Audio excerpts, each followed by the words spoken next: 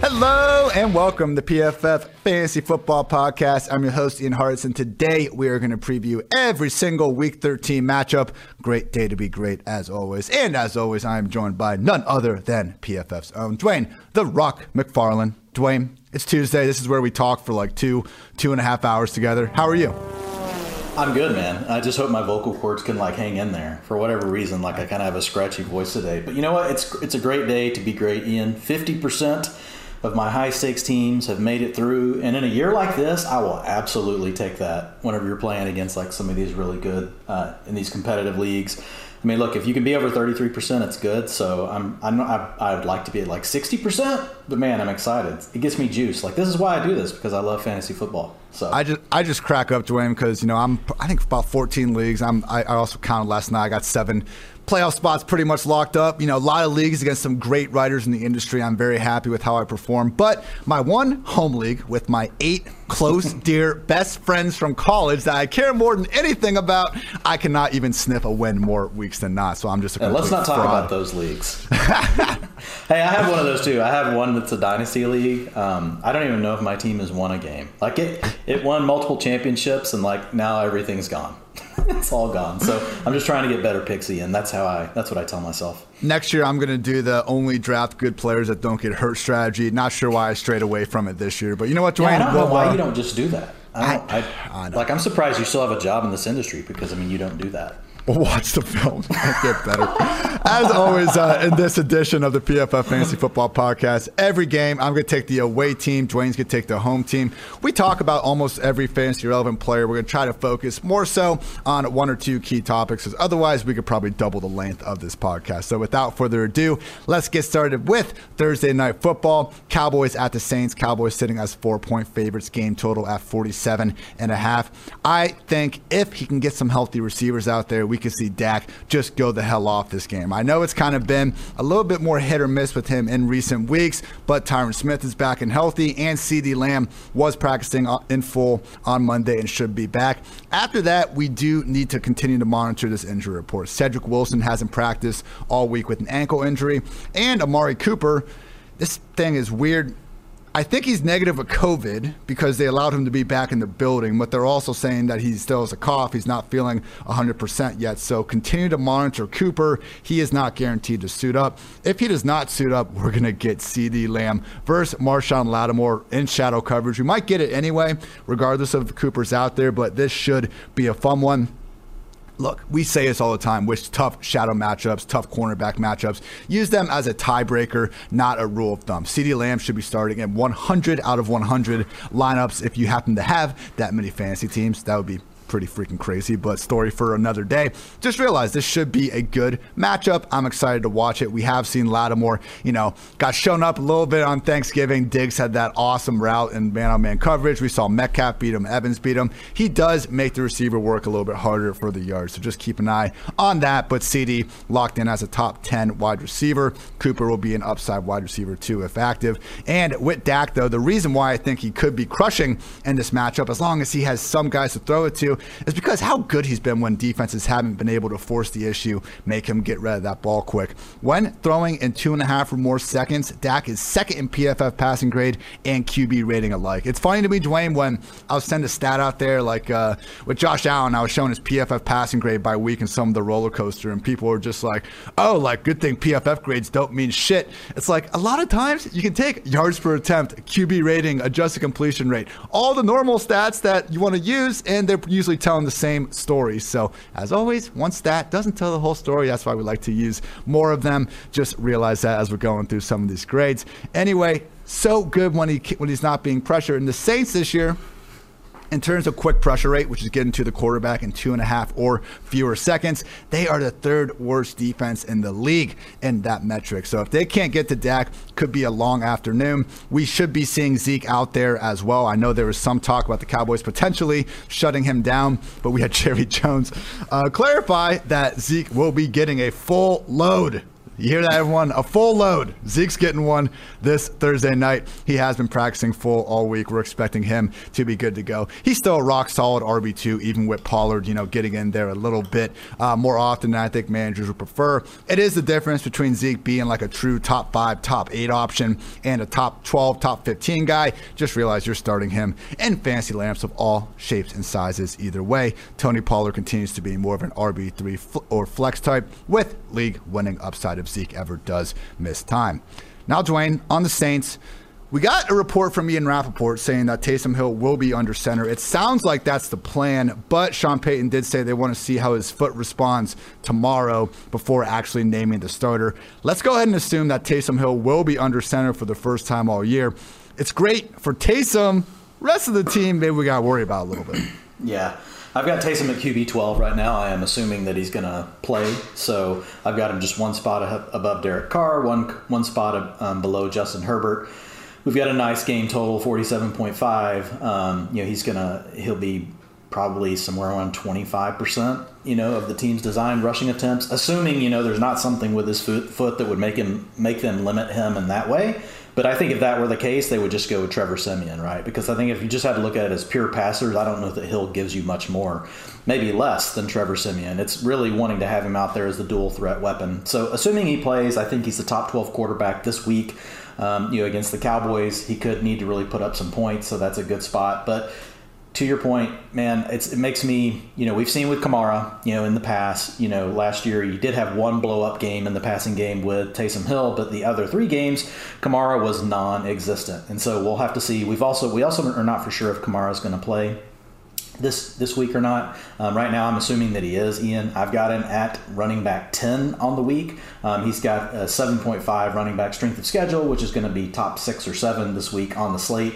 Dallas is kind of stingy, against running backs, 21.4, but a lot of that's because of the leads that Dallas built early in the season and some of the matchups they had. It's not so much that they can stop the other team. In fact, the one thing that worries me the most as a Cowboys fan is any time you play against a team that can run up the middle. And not that that's necessarily the Saints' strengths, but they can certainly do it. Any team that has decided they just are going to run the ball against Dallas has pretty much been able to do it as long as, the script hasn't got out of hand.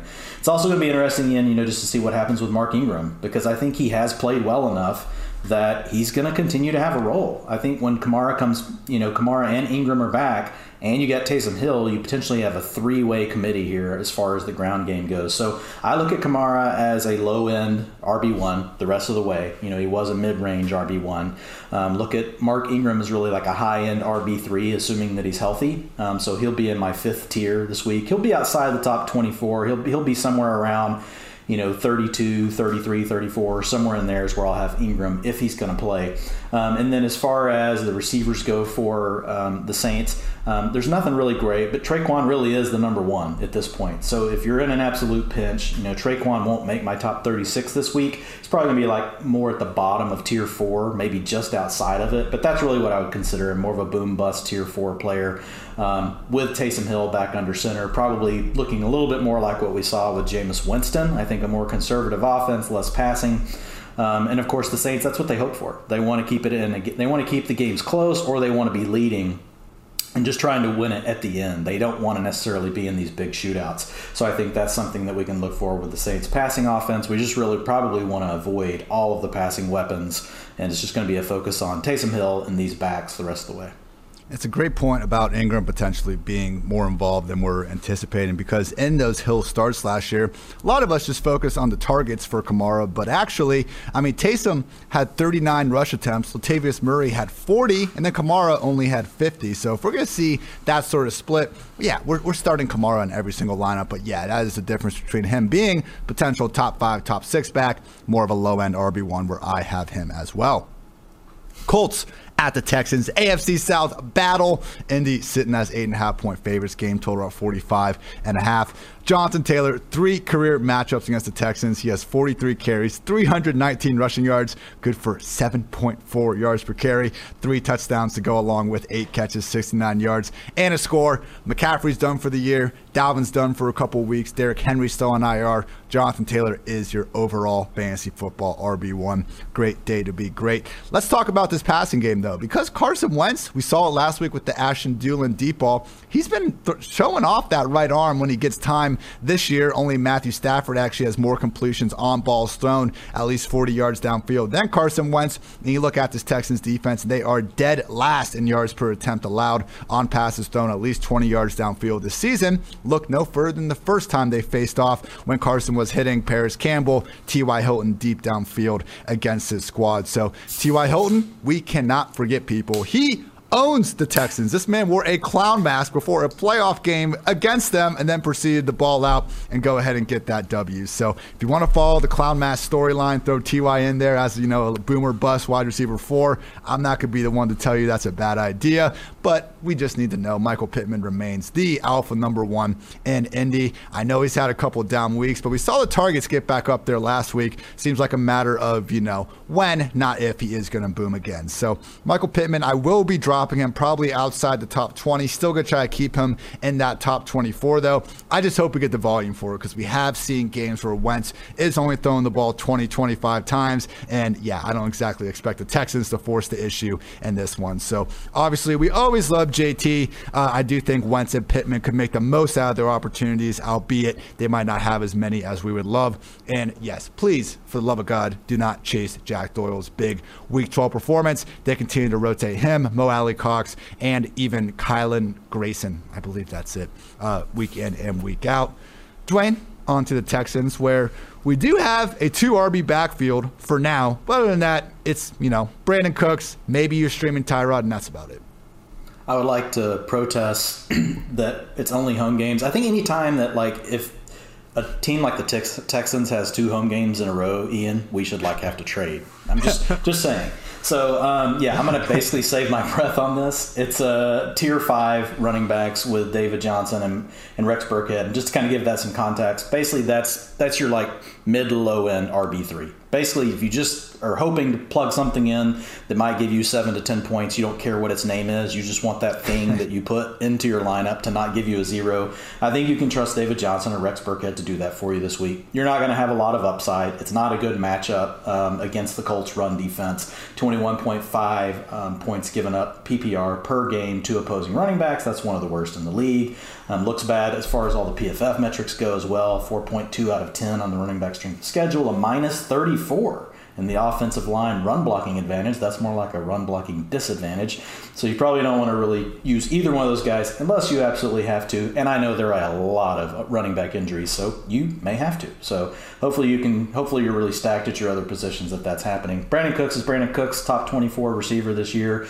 I've got him at 24 this week. Not really a great matchup. The last couple of weeks, he hasn't had quite as many targets, but it's just one of those things. 15% and 20%. There's not really anybody else to take his place. Like, he is the number 1 in the pecking order. His targets on the season, 28%. Targets per route run, 24%. So if you got Brandon Cooks, again, not a ton of upside, just because it is, the Houston offense, but he could easily go off. He could catch, 8 balls, 100 yards, get you a touchdown.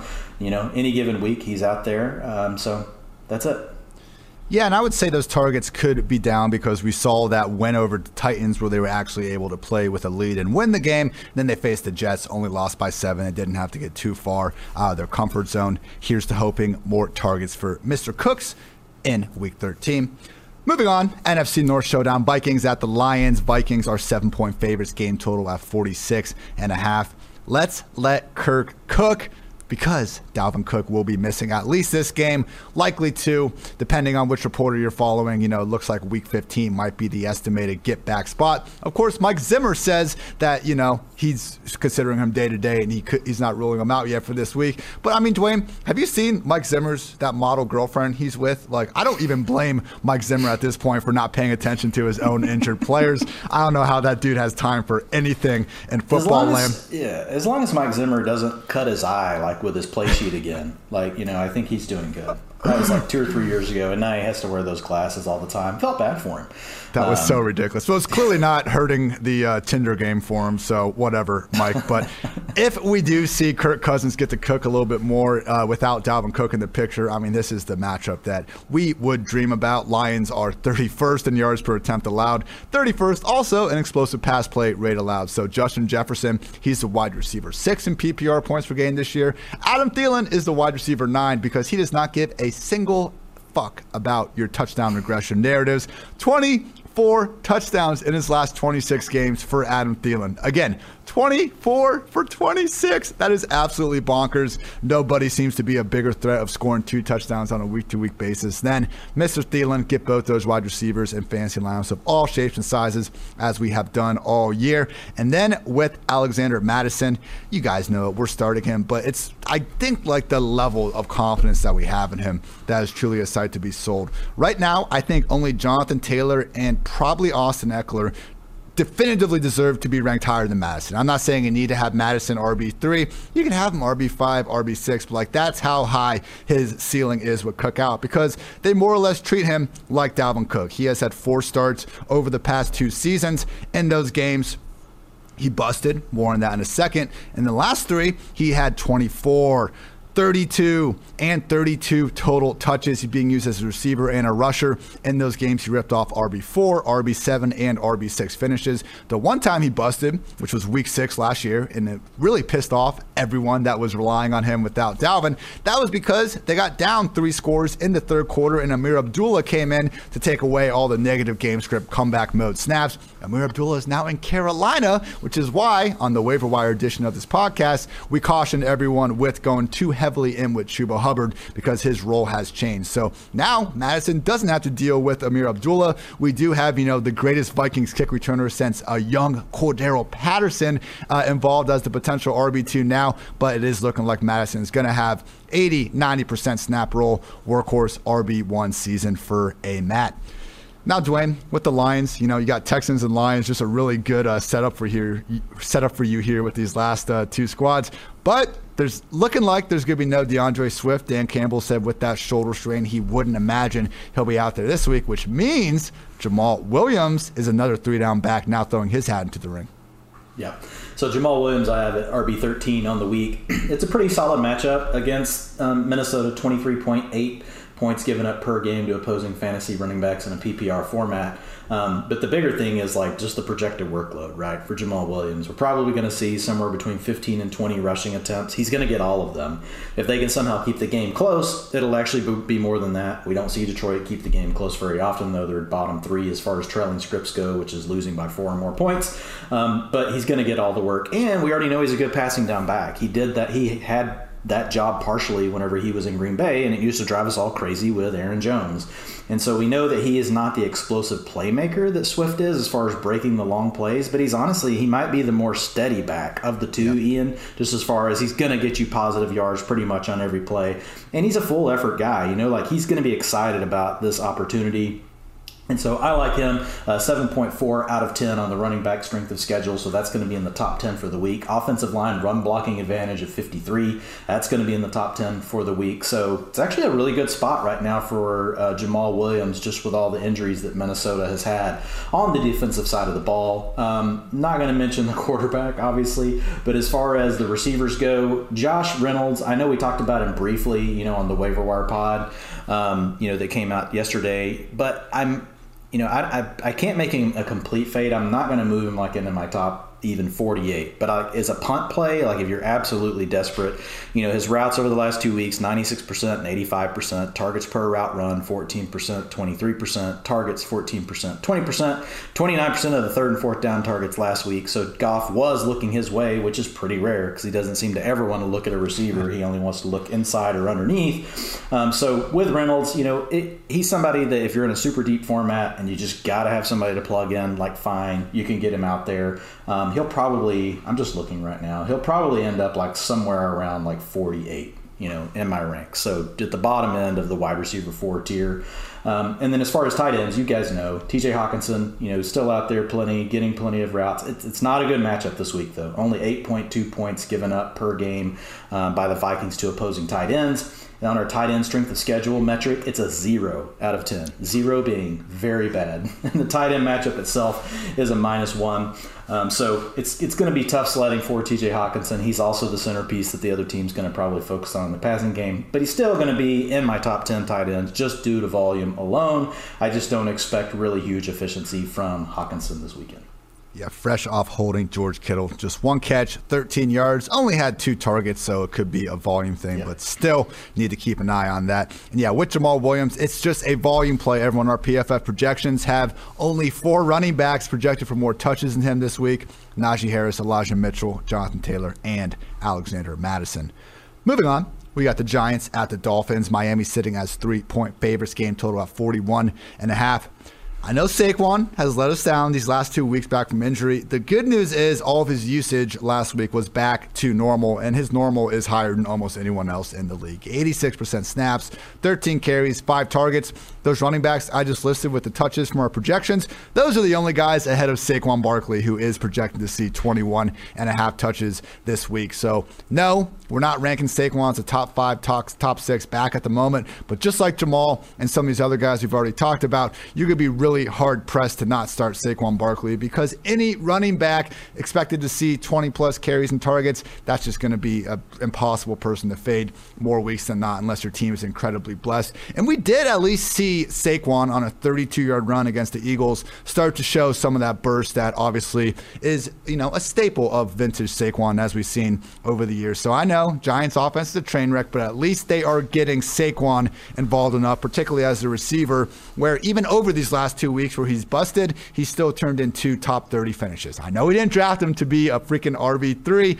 but it's nice when that is at least our worst case scenario floor for the guy. After that, try to avoid this team at all costs. Miami is playing some great ball, and I think they might have the sort of defense to cause all sorts of problems for Daniel Jones. They are first in overall pressure rate. This is one of the funnier stats I've come across. Dolphins defense is first in pressure rate, and their offense is dead last. Like, Tua must just be getting the shit kicked out of him every single practice, the way that's going. But they're also second, the defense, that is, in quick pressure rate. So this is not even like, a flaw of quarterbacks maybe running around against them or anything like that. An anomaly, if you will. They are that good, in large part because of how much they blitz.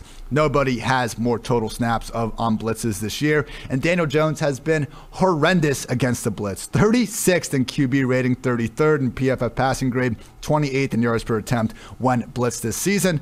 All pretty shitty. So Daniel Jones, early on in the year, he was running more. We had this nice, decent, sample size of him actually turning in QB1 performances. He's only had 1 week better than the QB16 though since week 4, and even in that game he was the QB13. So right now we only got Kenny Golladay out there. Dwayne, you mentioned on our review pod just the struggles he's kind of had getting open against press man coverage all season long. He's going to see that with Byron Jones probably in his hip pocket, who is one of the few cornerbacks who I think is big enough and physical enough to actually cause some legit problems for Golladay as it is. I mean, if he couldn't go win jump balls against Darius Slay, who's great, but just not quite the same caliber, I think, physical type corner as Byron Jones, he's going to have even more problems this week. And that's assuming that neither Sterling Shepard or Kadarius Toney come back from their respective quad injuries. So if they're back, they're all wide receiver 3s, I think. If they're all healthy, then they're going to be lower. It's like the anti-Tampa Bay Buccaneers here. Like, we're not going to want to play any of these guys if they're all healthy, but they are still 3 theoretically good enough where we're not going to be able to shoot them too far down the ranks. So we'll see what happens there. And yeah, with Evan Ingram, I mean, he couldn't get it done last week. I guess if everyone's hurt again, we're going to be talking ourselves into him as a cheap DFS play, but truly just try to find better options than what is going on in the New York Giants passing game at the moment. We did not get the post-Clapper bump we were hoping for. Turns out Freddie Kitchens might not be the best play caller an NFL team could be employing these days either. Dwayne, with the Dolphins, we don't have these problems. We actually have one certain receiver getting fed all the targets and a running back getting fed all the volume too, although we did see last week Phillip Lindsay start to rear his head into this committee. Yeah, and I'll start there on Myles Gaskin. So the good news for Gaskin is just after I went back and I was able to break it down further, when you look at Lindsay, he did handle 32% of the rushing attempts, but 10 of his 12 carries came in the third and fourth quarters. So in the first half of the game, he was really a non-factor. And this is a game where Miami was basically, the game was almost over by halftime. So I don't think it's a situation where we're going to really see Gaskin, regress back to where he was before. Like if you just looked at his raw numbers over the last few weeks, it looks like it would look like, this is really a big dip for him. But I think it was really just more to do with the game script. I will say this because this is there's 2 or 3 coaching staffs that are impossible to figure out. So as soon as I say this, they really will, they'll just give everything to Philip Lindsay. So Brown could be back this week too.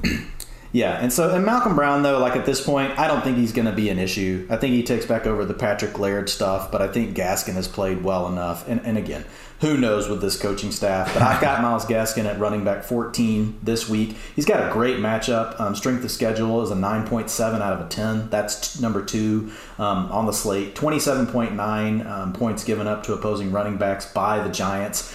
And Gaskin he'll be active, on the early downs in the passing game. He's still not getting that 2-minute offense or the long down and distance. So the one thing that could eventually derail Myles Gaskin, which would be the thing we would never think would derail Myles Gaskin when the season started. You think he's a passing down back, right? No, wrong. Not in the Dolphins world. In the Dolphins world, he's an early down back, Ian, and if they ever get into a situation where they're getting blown out, it's going to be problematic for Myles Gaskin. So he could be game script dependent in a way that we wouldn't have thought of when the season first started. But I think he's in good shape as far as, Lindsay and Brown coming back. I think he'll still continue to be the lead back. We'll obviously keep an eye on it, and we'll talk about it in our post-game, wrap-up on Monday. But Jalen Waddle, you just mentioned, man, this guy, Ian, is just on a major roll. Was the wide receiver 1 overall in all of fantasy land this last week. Was number 11 the week before. He's top 10 in the season. Now, that is the Dolphins, they've played all these games, so they still haven't had their bye week. So you got to count that in. But even whenever you look at it from a standpoint, of his top 24 finishes, he has 6 out of 12, so 50% of the time, he's getting into the top 24. Target shares over the last 5 games, 28%, 26%, 19%, 28%, 32%. He is in the elite of all elite company, and now we're starting to see the Jets, we're starting to see some of the big plays, and so we're in a situation where he's probably he's going to be the lead target again this weekend. The Giants don't run a lot of man covers. They run a lot of cover for quarters, that kind of stuff. So all that room underneath is going to be there for him and Tua to operate. And I think, the other thing that we've talked about it before, but a lot of people don't realize about the Dolphins is no matter what the game script is, they like to keep throwing the ball. They built this offense to throw the ball in the offseason. It hasn't necessarily worked out as far as everybody staying healthy, but they've stuck with that formula. When they're trailing by 4 or more points, they throw the ball 9% more than the rest of the NFL teams. Within 3 points, so in a close game script, they're plus 7%. And when they're leading by 4 or more, they throw the ball 4% more than the NFL average. So it doesn't really matter what the game script is. Jalen Waddle's going to be in good shape. Mike Gesicki, I know, everybody's cringing. They hear me say Mike Gesicki, and they're all like, if Dwayne says one more thing about Mike Gesicki's utilization still being there, I'm going to come to his house in the Girl Scout cookie costume that Ian talked about with the gun. No. Yeah. So that No, Dwayne, we got so far without bringing up a gun in this episode. No, I know, but I'm just saying, I know what's going to happen. So, no. But with Gesicki, look, it is what it is. The utilization is elite, and I can't change history. I can't go back and erase history of all the tight ends that have had this sort of utilization and been, top 6, top 8 tight end. Typically top 3, top 4. Now, we've got several guys not doing it this year, go figure. But Gesicki, he's out there all the time. And if you think about it, Ian, who else are you going to throw the ball to besides Jalen Waddle? If you got to choose on the Dolphins, it's still Mike Gesicki. He's still the next best target. So I think he's in a good spot. If you look at his matchup, it's positive. It's a 6 out of 10. It's not elite, but 12.6 points per game given up by the Giants to opposing tight ends. Nothing you're really afraid of.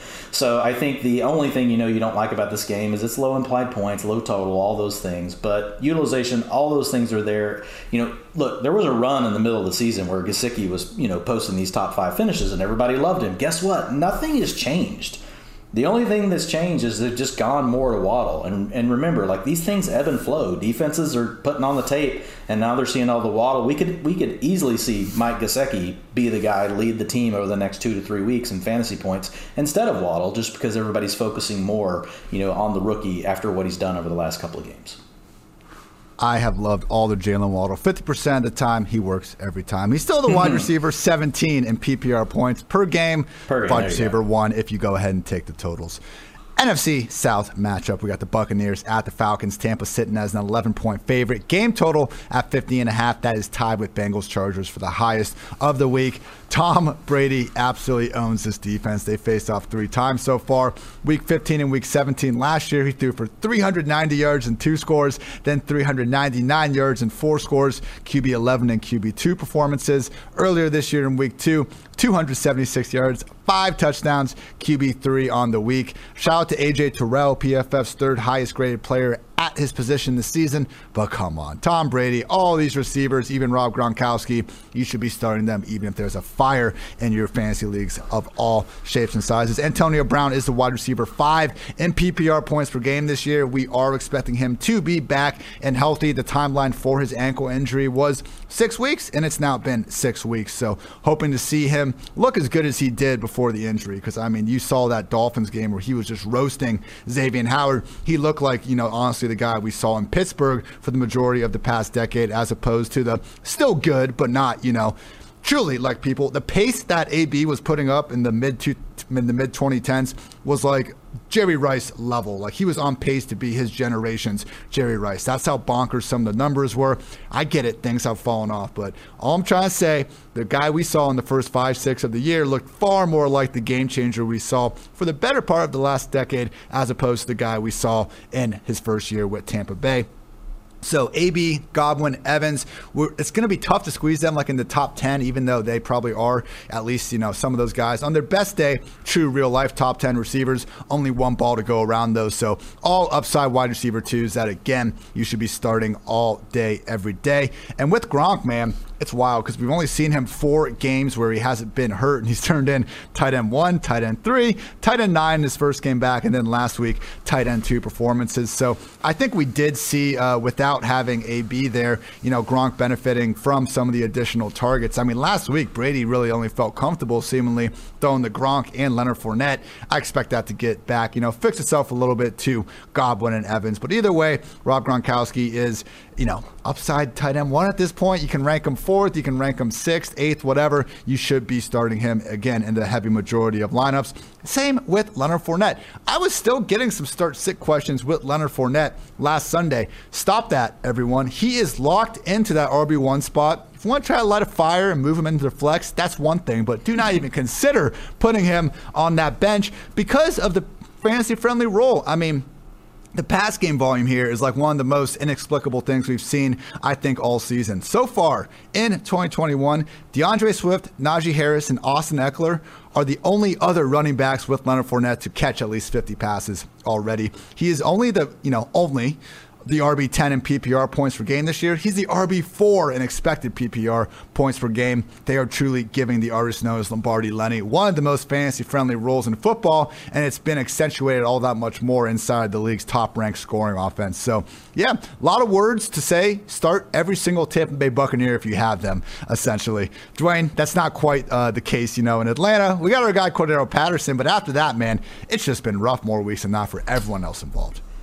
Yeah, man, and with Patterson, this is like, I feel like I'm doing like the Ian impersonation here. These stats I'm about to throw at you, Ian. I hope you're prepared. We'll do the Dwayne stuff first. Like his, as far as utilization, over 50% of the snaps each of the last 3 games when he's been healthy. They've clearly just made the move to Patterson. And Mike Davis, nothing personal, but have you ever seen more empty snaps?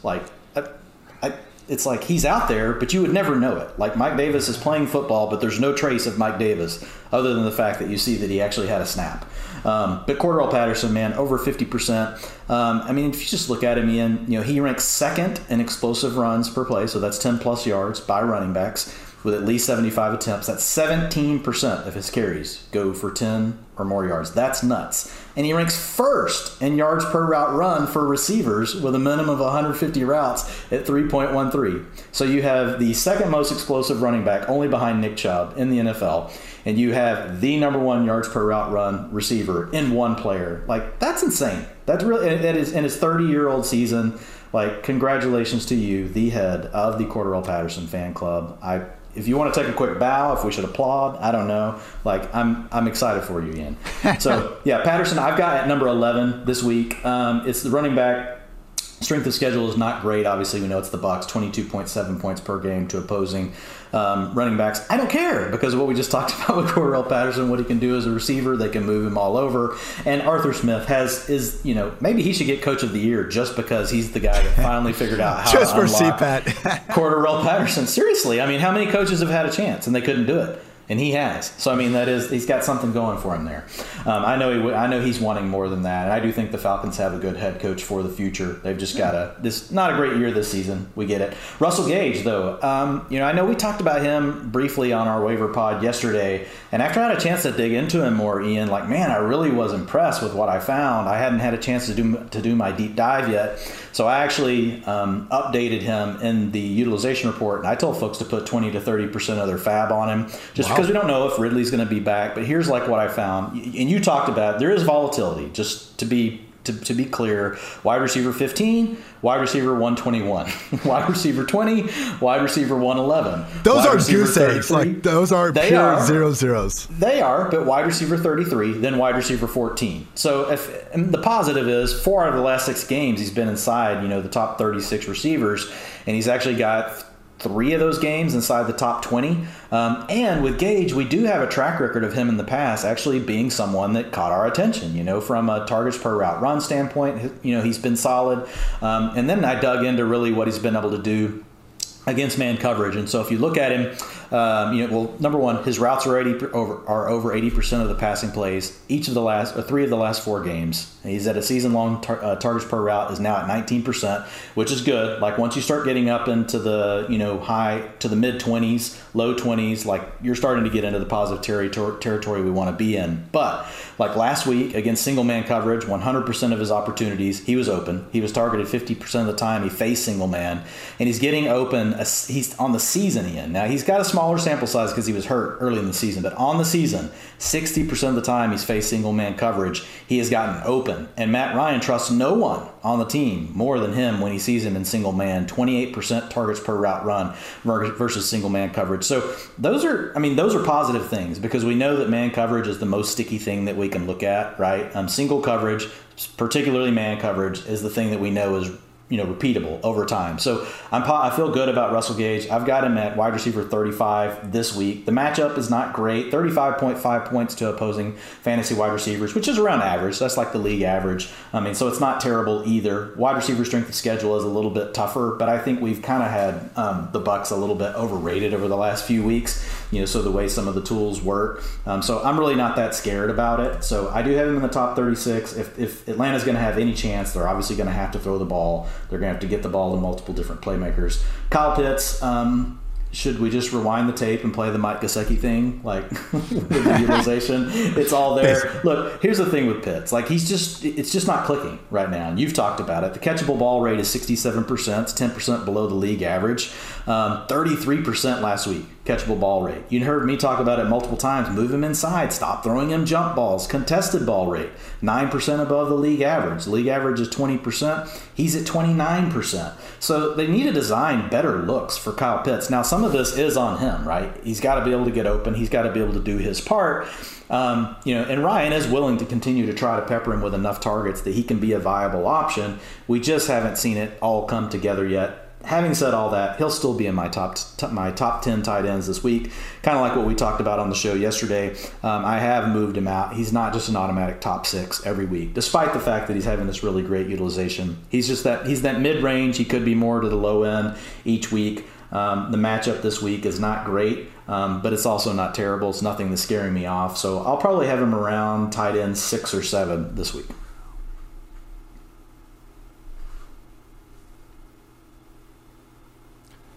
Glitched on me just for a second there, Dwayne, but that is all good. With Russell Gage, it's a good point. Looking more at his box scores, 2 of the duds against the Panthers and the Cowboys. I mean, those were 2 of Matt Ryan's 3 worst games of the year. Nobody was putting up numbers in those games, and that happens to receivers. They can't have some bad ones. Dwayne, the one stat you were missing is let's get this guy involved as a quarterback because Russell Gage is PFF's reigning top-graded passer from last year. Just call a trick play for once, Arthur Smith. It wouldn't kill you. yeah, you've unlocked Cordero Patterson. Maybe Russell Gage gets going a little bit here moving forward.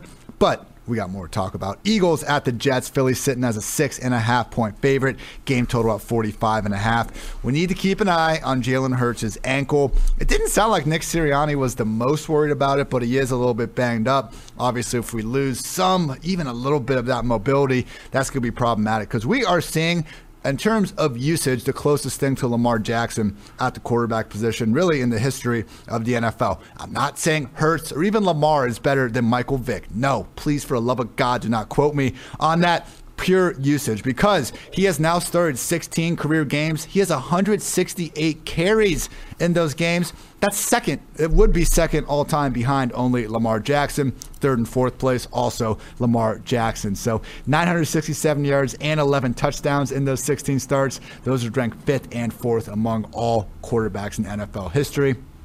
I know it's a new game, but at the same time, that is bonkers. And you can even compare him to running backs right now, and you guys see a similar story. This year, only Jonathan Taylor, Joe Mixon, Derrick Henry, James Conner, Nick Chubb, and Ezekiel Elliott have more fantasy points from purely rushing production than Jalen Hurts. So when I see this Jets league worst defense and fantasy points per game allowed to opposing running backs, I almost take that as more of a positive for Hurts than anyone else, because what in the hell is going on in the Philly backfield?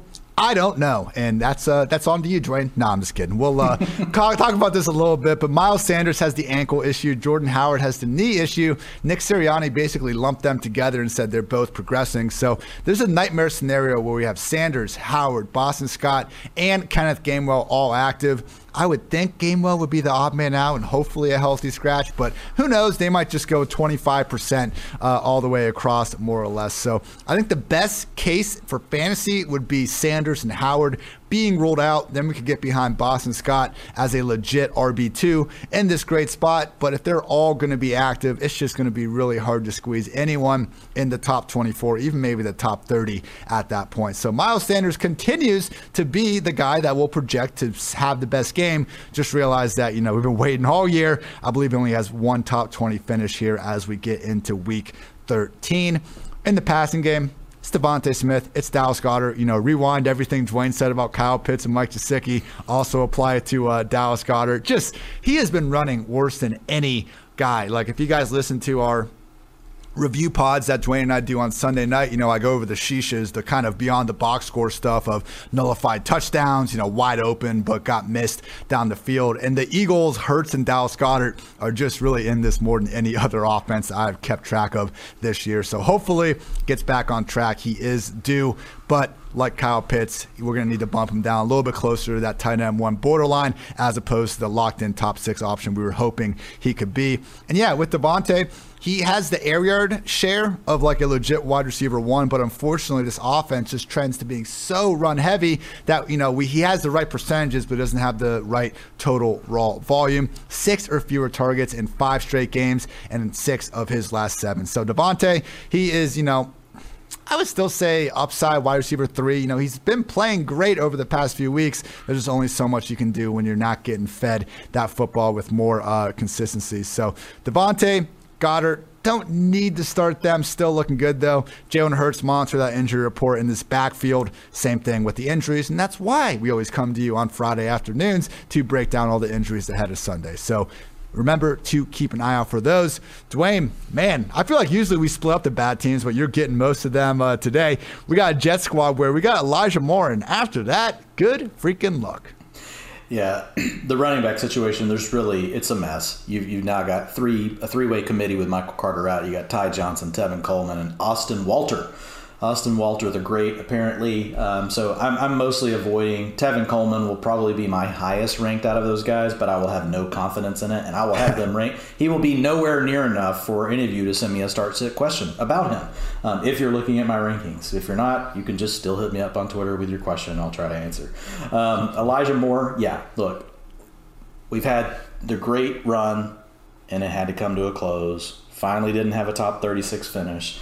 And it all comes when who's back at quarterback? Zach Wilson. It's crazy, Ian. How can Zach Wilson really be worse for Elijah Moore than Joe Flacco, than Mike White, than Johnson. Like, I mean, it's kind of mind blowing, really. But we'll have to wait and see. I mean, we do have a questionable tag on Zach Wilson this week. He hurt his knee in that game. He did come back in. But either way, I'm not going to put too much of this on Wilson. You know, I know some people that, you know, I really respect that watch a lot of the games say he's looked terrible. But at the same time, I don't know that any of the backups are really. I know they had some better yardage games and they, you know, put up some, you know, bigger numbers, but some of that just feels kind of fluky to me. So Elijah Moore I have right at wide receiver 36 on the week, but it's less to do with who's going to be the starting quarterback, and it's really more to do with the Philadelphia Eagles, who are the fourth toughest against opposing wide receivers from a wide receiver strength of schedule standpoint. It's a 2.2 out of 10. And then whenever you look at points given up to opposing wide receivers by the Eagles, only 28 per game. And when you think there's typically 4 wide receivers involved in a game plan, and you're only getting 28, and you're divided up across 4 of them, not good. So that's going to also push Corey Davis, even, you know, if he plays, that's going to push Corey Davis down outside of the top 36 by a good bit. He'll probably be more around like the mid-40s. Cardinals at the Bears, Arizona, 7.5-point favorites. Bears, are you kidding me, Ian? Jeez, come on, man. Hear that? Bears. Putting the whole podcast in jeopardy. Game total at 45.5. Kyler should be back. I'm not I think it was a Marvel thing. I'm not a Marvel guy. Come on, just like, it's always one superhero movie after another. That's a bad take for another day. But Kyler, my point is that Kyler tweeted out a GIF of, I think Thanos is the guy like walking out of his cave or some weird shit. But I think that was Kyler's way of trying to say he's back. So we're tentatively hoping that Kyler is back. Does he have all of the rings on? Like, is he full power? God. That's what we need to know, Ian. I knew I was missing something from this, and this just goes back to my lack of superhero knowledge. So during the offseason, I'll brush up on that and hopefully have a better grip on Kyler's social media. When you are a superhero, Ian, you don't pay attention to other superheroes. See, that's your problem, because you're our local superhero of the show. So I have got here in this early beginning to this breakdown. Anyway, if Kyler is going to be out there, you guys know you're starting him in fantasy, but we cannot overstress just how damn good he was as a passer before getting hurt. PFF, we have a big-time throw rate metric, and we have a turnover-worthy play rate metric. They sound just like you think they would. Big-time throws, tight windows, quote-unquote elite throws that, yeah, they're a little bit subjective, but you go back and you watch the plays, and I don't think too many people are going to disagree with them, and it gives you the chance to just show that not every single throw is created equal. As we all know, turnover-worthy plays, it will take, dropped interceptions, things like that were worthy of turnovers, weren't necessarily a turnover, and include them as well. And this also helps quarterbacks when, they hit their receiver in the head and the ball goes to a cornerback and is picked off, they don't get dinged for an interception. So I know they're not traditional stats, but they're trying to do their best. And in these stats, Kyler is number 1 in the highest rate of making these elite big-time throws, and he's number 1 in limiting turnover-worthy plays. So he's been like the anti weeks 1 through 8 Jimmy Garoppolo. Jimmy G is playing a lot better now, so I don't want to shit on him, but like Jimmy G was like worse than both of those things to start the year. Kyler is the best. So that's how good he's been, and I cannot wait to see him back in action. Hopefully he will be back with DeAndre Hopkins as well. In week 11 before their bye, we had, of course, Antoine Wesley playing ahead of everyone else in the offense, because why not? But it was 3 wide receiver sets of Wesley, Christian Kirk, and A.J. Green. We had Rondale Moore playing fewer than 50% of the offensive snaps, still somehow getting 11 targets and 11 catches. With that, it basically was the Chase Edmonds pass game role. So with Edmonds out of the picture for another week, at least still on injured reserve with that ankle injury, I don't hate the thought of bumping up Rondale, but like, Dwayne, where do you have Rondale? Because I'm not sold that he's going to, again, get like these double-digit targets. It was promising, but I'm not sure that 1 week sample is enough to go all in on it. No, I got him at like wide receiver 49 right now. Okay. No, I want to stay as far away from Rondale Moore as I can, at the moment. Yeah, that's fair. So please be back, DeAndre Hopkins, and we can get back to treating him. Probably not the top 5, top 6 guy we thought. Kyler has been spreading the ball around all year, and Colt McCoy did as well when he was under center. But it's DeAndre Hopkins. You're still starting him in fantasy lineups all over the place. And finally, in this backfield, not the most ideal matchup against the Bears. They're pretty, middle of the pack in the majority of run defense stats you'll look at. But without Khalil Mack, who's on injured reserve with the foot and selling his Chicago mansion, sure looking a lot less scary in that front 7. James Conner without Edmonds, PPR RB1, RB16, and RB7 had 26, 14, and 27 combined carries and targets along the way. And like the 14 one and the RB16 finish was like a horrific performance from Colt McCoy when he got hurt, and like the Cardinals offense was basically like, get us the hell out of here. So Connor should be in your RB1 ranks, and you are starting him even if there's a fire all over the place.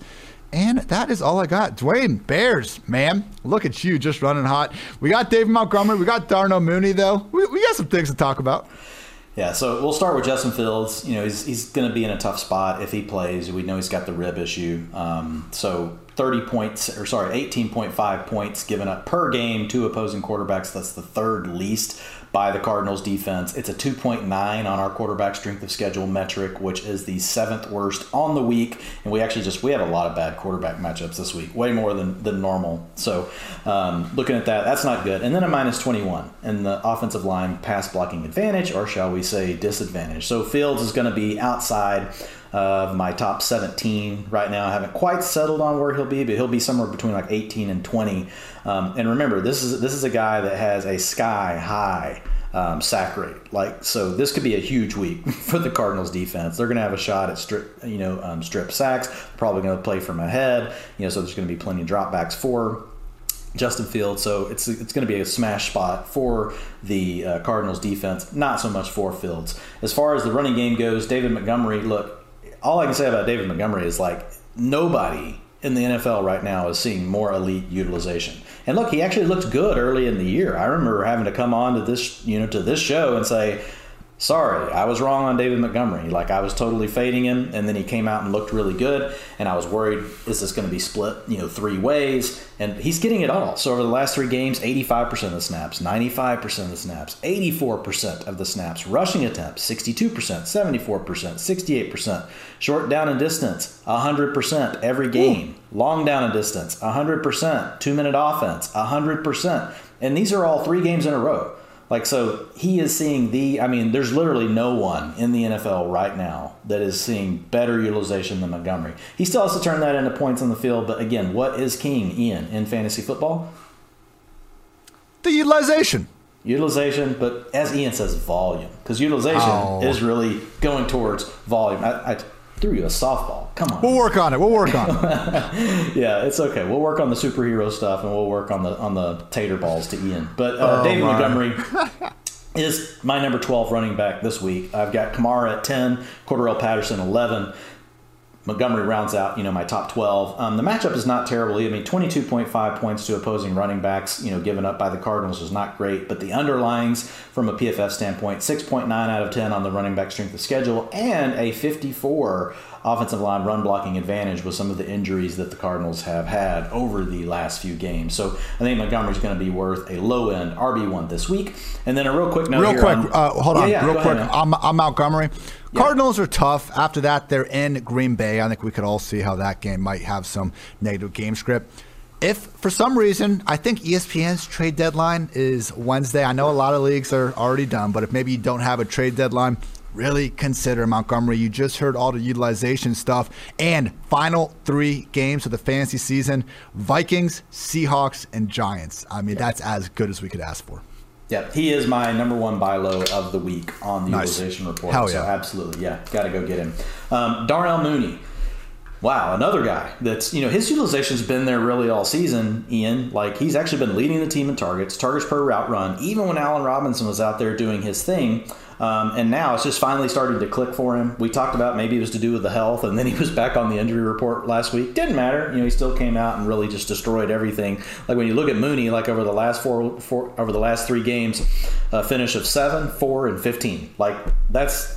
That's awesome. You're destroying it. We talk a lot on here about Elijah Moore and some of these other receivers. Mooney's kind of gone under the radar, really, in our analysis. So he's a guy that I've got at 28 this week because it is a little bit of a tougher matchup against the Cardinals in the passing game. But I may end up moving him around a little bit because, I've got him in tier 4 right now, and I haven't fine-tuned this, but I've got 11 players in my tier 4. So right now, Like, I already see some players I'm going to move him ahead of. I'm going to put him over, I'll probably put him over Devonta Smith. I'm going to have him over Hunter Renfrow. I'm going to have him over Van Jefferson. I'll probably put him over Mike Williams, just at this point with what we're seeing with Mike Williams. So let's do it. Why not? Yeah, so top 24, we could see Allen Robinson back, but honestly, that doesn't really bother me because we've already seen Robinson on the field, and if you look at it over the last 2 weeks, Marquise Goodwin and Cole Kmet have really demanded their own targets. So even if Allen Robinson comes back and kind of takes away from those guys, I think Mooney is still going to be safe.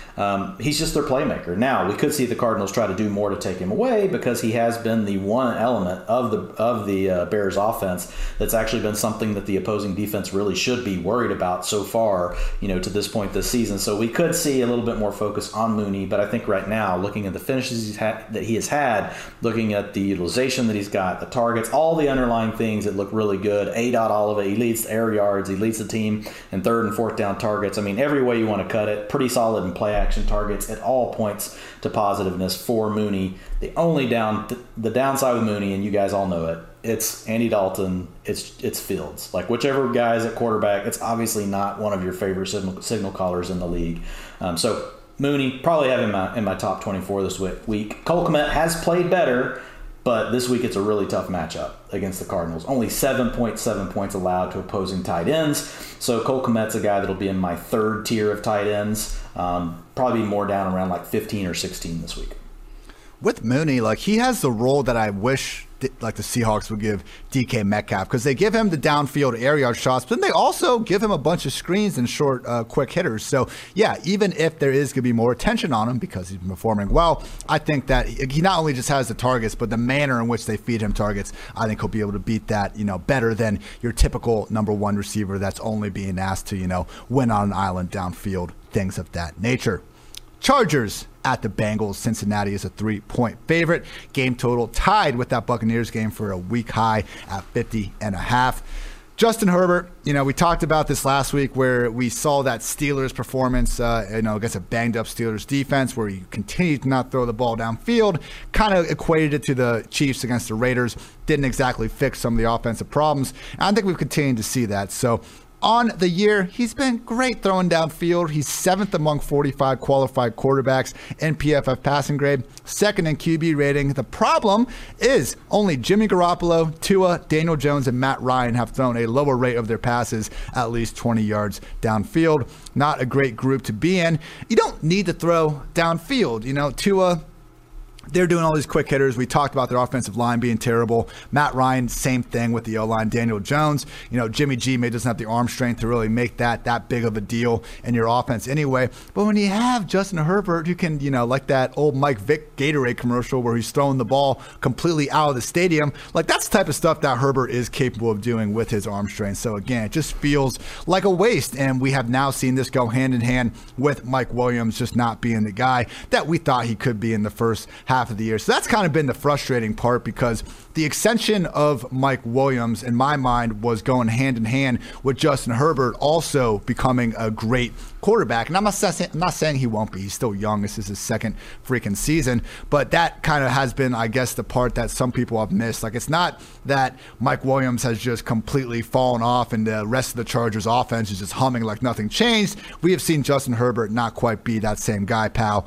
in the same time period. So hopefully when they are passing the ball, the few times they have been throwing deep, they do it against Eli Apple. He is PFF's 101st ranked cornerback in overall grade. Chidobe Awuzie is 11th, and Mike Hilton had a nice pick six last week. He is 19th. So I do think there's a chance that Mike Williams draws that Eli Apple shadow coverage. Usually they put Awuzie on the number one receiver.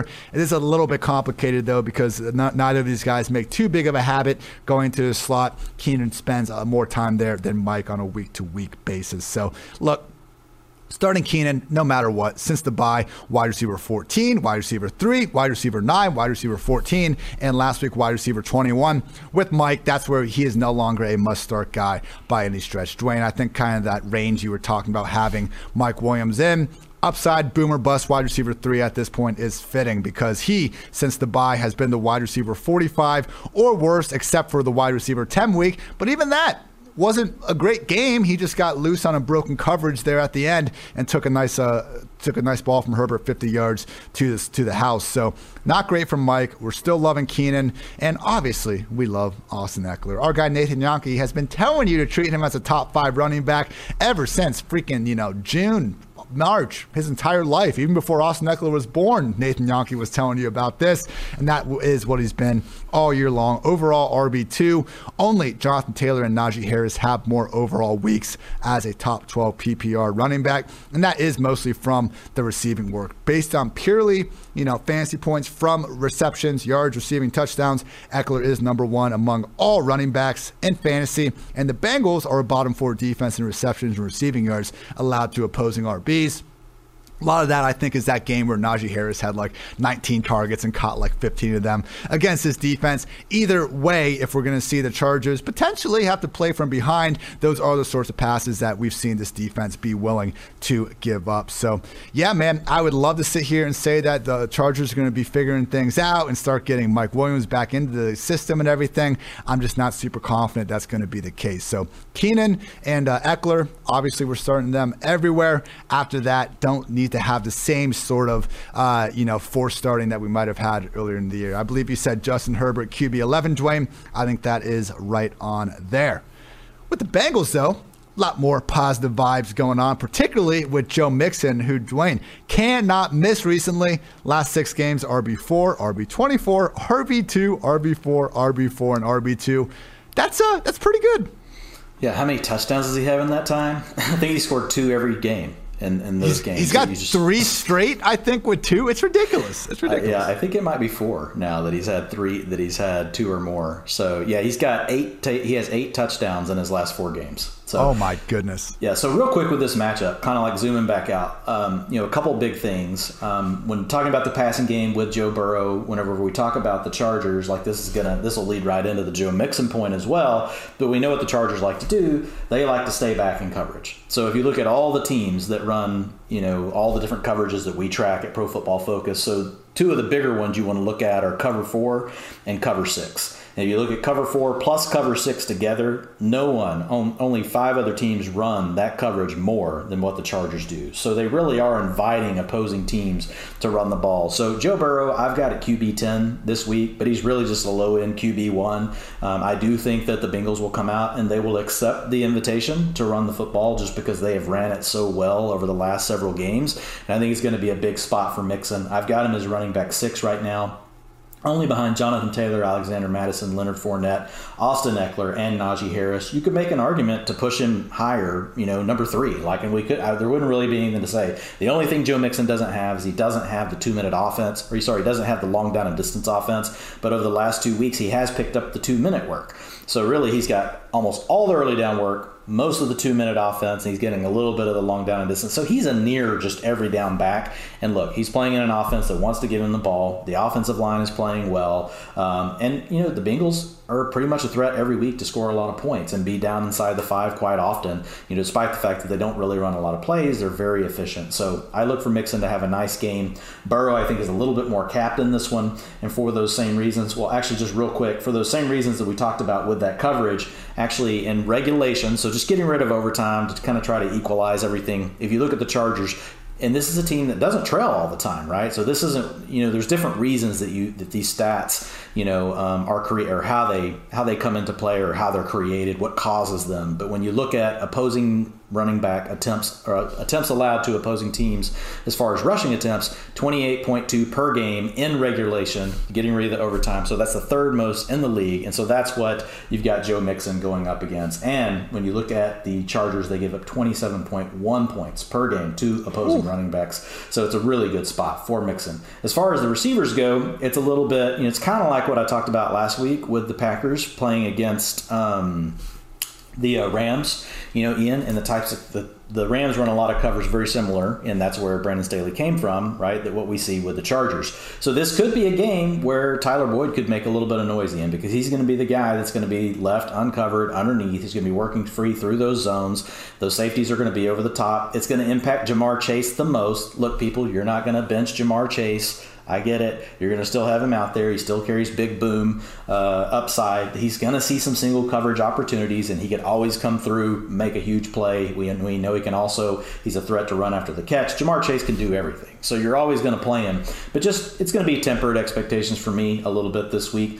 And then I actually think that the pecking order could be Tyler Boyd, T. Higgins, and then Ja'Marr Chase this weekend, just based on their average depth of target. Now, last week, T. Higgins did work more downfield, and it was more Ja'Marr Chase underneath. So you could see the Bengals get wise to that and say, hey, we're going to get our best playmaker the ball underneath. So you never want to bench a player because of this, but if you're like splitting hairs and you're thinking about your DFS lineups and trying to figure out how to get creative, I think if this game turns into a big shootout, it's going to be Tyler Boyd that would probably come into play and have a big game, because we know while there's going to be chances for Ja'Marr Chase to do those things, Tyler Boyd's going to be open pretty much all day.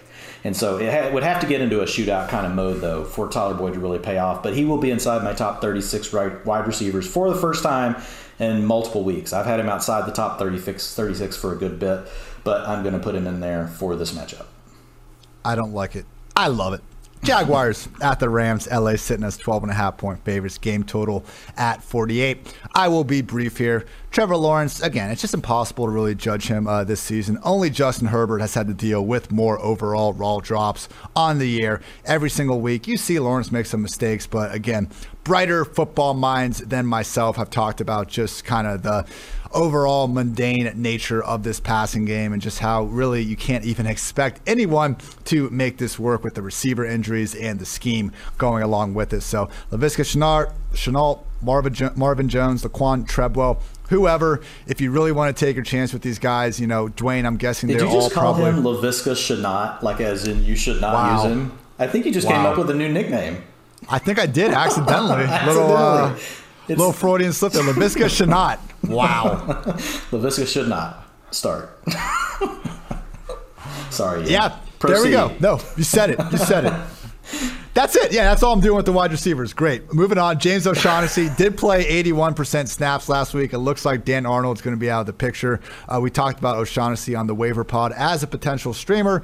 It's gross, but he is a full-time, every down tight end. Those are pretty hard to find in Fantasyland, and we at least have some semblance of him putting up some decent enough receiving production. So O'Shaughnessy, he's someone in that tight end 2 range that you can hope falls into the end zone, maybe catches 5 passes. Though one guy we can feel great about is James Robinson, who is just so good at football. League best, 76% of his carries, he's gaining at least 2 yards after contact. That is better than even number 2, A.J. Dillon. PFF rushing grade, he's 6. Missed tackles forced per carry, tied for 11th. Yards per carry, 8th. Yards after contact per carry, tied for 4th. Continue to fire up James Robinson in every single starting lineup. I get it. Maybe he's an upside RB2. There are a lot of good running backs in this league, but I think if you can squeeze them in the top 12, nobody will be disagreeing with you. So go with James Robinson. Otherwise, if you have to start any of these guys, maybe send an extra prayer to the football gods and fantasy gods before Sunday kickoff comes along. Dwayne, one thing to say about the Rams. Beckham's back. Let's go. Yeah, man.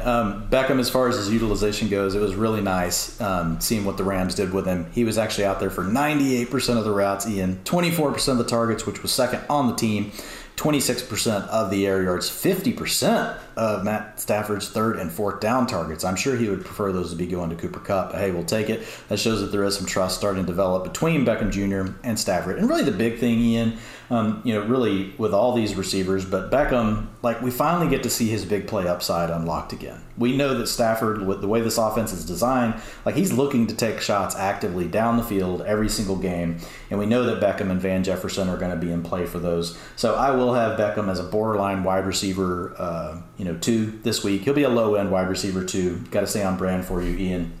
But I like the matchup. It's the wide receiver strength of schedule. 10 out of 10, Ian. Ooh. For Odell Beckham Jr., for Cooper Kupp. Well, hey, let's do the right order. For Cooper Kupp, for Odell Beckham Jr., and for Van Jefferson. So you could really see any one of these guys, have a huge game. You could see all of them have a huge game, which is why I have Matt Stafford inside my top 8 this week. I've got him below Jalen Hurts right now, but if Hurts is questionable this week, or if he's limited in practice, and we think that he's not going to be able to give us, even if he plays, not give us the normal rushing upside, I will move Stafford ahead of Hurts. It's an interesting week at quarterback, to say the least, but Stafford could sneak his way into my top 7. I don't see him getting past Dak at 6. We talked about the Cowboys already and what could happen with the potential fireworks there. But Stafford would be right there with Dak in that scenario. As far as the running backs go, Darrell Henderson, we will have to keep an eye on him as far as the quad injury, see what happens. If he doesn't play, Sony Michel steps into the same rank, basically, because he's going to get all of the work. And so Henderson has a great matchup, 9.4 out of 10 in the running back strength of schedule, a 69 offensive line run blocking advantage, which is the number 2 on the slate for the weekend. So Henderson's just in an absolute smash spot, favored by 12.5 points. Like, you can't really ask for much better. Like, if I knew Henderson was completely healthy, I might bump him up one more spot than where I've got him. We'll have to keep an eye on that. The worst case is we don't want to see this be like down to a game time decision, and we're worried like, okay, is he going to get the full workload? Hopefully he'll get in a full practice by the end of the week. We hear he's going to be good to go and we can use him. If not, we just want to be able to pivot off of him and use Sony Michel. I think if he's active, again, we could always get a report that changes thing, but when we had that week 4 game where he was coming back from the injury, I think he was even like a game time call there. He was questionable leading up to the game. And he's always hurt, so it's tough. Yeah. But he came in from there and he did play 90% snaps. So I know they're not the same injuries, but I feel like we've kind of seen this from the Rams in terms of if he's going to be out there, they will have his usual role. I wrote the same exact thing in my running back column, where if he's out, we are just putting Sony Michel back in there. They are essentially the same guy for fantasy purposes. Like right now, I have him at 8. If I have any concern about his injury, though, and I think it's just even a little bit of a doubt, like there's just some other players that are close enough, like Elijah Mitchell, Alvin Kamara, Cordarrelle Patterson, David Montgomery, like right there in that range. I could see me just dropping him below those, just because, like, if I worry that he could get re-injured in the game. It's so this news broke about Henderson's injury after we had recorded our Waiver Wire podcast. Obviously, Madison is still one. It's just so tough not knowing how severe this injury is for Henderson. I want to say I would prioritize Sony ahead of the Panthers running backs. You're definitely not getting anything this week from them. Where do you stand in like Michel versus Jamal Williams, Dwayne, knowing that we have more uncertainty with Michel if he'll even have the role? Yeah, I would still stay with Williams. And plus, I think that we could have a longer-term injury than what the Lions are leading on with Swift. Yeah. So it could be something where in 2 weeks they're just like, screw this, let's shut him down. We're not winning another game. What's the point in getting DeAndre Swift hurt? So I would keep him below those. I would still probably go after the Panthers guys, unless we do hear for sure that Henderson's going to be out and you get to use Michel. Then yes, I would bump Michel up in that case. But if it's just a situation where we don't know and you got to make a call on it, I would still go ahead and probably take the Panthers backs, just knowing that even if it's not going to be what we thought before, that CMC's out for the year, right? Yeah. And then after that, that's probably where I would slot, Michel in. Again, if we hear Henderson's out, like you're just trying to win this week to keep advancing in your playoffs or to get into your playoffs, like Sony Michel, is an absolute must get if he's on your waiver. And as we've brought up several times, like he is one of the highest end handcuffs out there. So hopefully you already had him on the bench anyway. You could at least imagine what it'd be like if you did. Hey, not to derail us, but just to throw it in there, we didn't talk about this name yesterday, but another sneaky one now at this point is Ronald Jones. Like with Leonard Fournette taking over all this work, and we're seeing Gio's work really reduced. Like somebody you can get for nothing, you can get for 1%. If all of a sudden, Leonard Fournette was hurt, like where would we rank Ronald Jones next week? He would be in our top 15. He'd probably be in our top 18. He'd be an every week starter. Yeah, he'd be an every week starter. He wouldn't get the passing work. We wouldn't expect him to replace Lenny. We would expect Gio to then get involved on the passing downs. But basically, we would get what we were getting from Fournette like 4 or 5 weeks ago before he had this expanded role. It'd be a two-back committee, knock on wood, that Keyshawn really Bond wouldn't. But in the freaking top-ranked scoring offense, very good point, Dwayne. That's why they pay you the big bucks. Football team at the Raiders, Las Vegas, 2.5-point favorites. Game total is at 49.5. How about Antonio Gibson on Monday night? Count them, 36 combined carries and targets on 70% snap rate. I thought he looked healthier than he has arguably all season long, which was great to see. Unfortunately, J.D. McKissic is not as healthy. That was a scary moment. Got taken off on the stretcher. He was sitting up afterwards. I'm not sure what they ended up calling it, neck versus concussion. Obviously seems like something that could take him a week or so. So, we never wish injuries on anyone. If McKissic is going to be out, though, that is the difference between Gibson being, the game script dependent RB2, even RB3 that we've seen for most of this year, and being a full-fledged RB1. This would be the workload that we were hoping we were going to get from week one in the first place. It's a shame it took a bad injury to J.D. McKissic to get there. It'll be great for all those fantasy rosters that are not in the playoffs. Exactly. Well put. But if you snuck one in with Antonio Gibson, it could be huge. It's a true, feature back role. If you go back to old Merrill Hodge, feature back. That's what you would have with Antonio Gibson.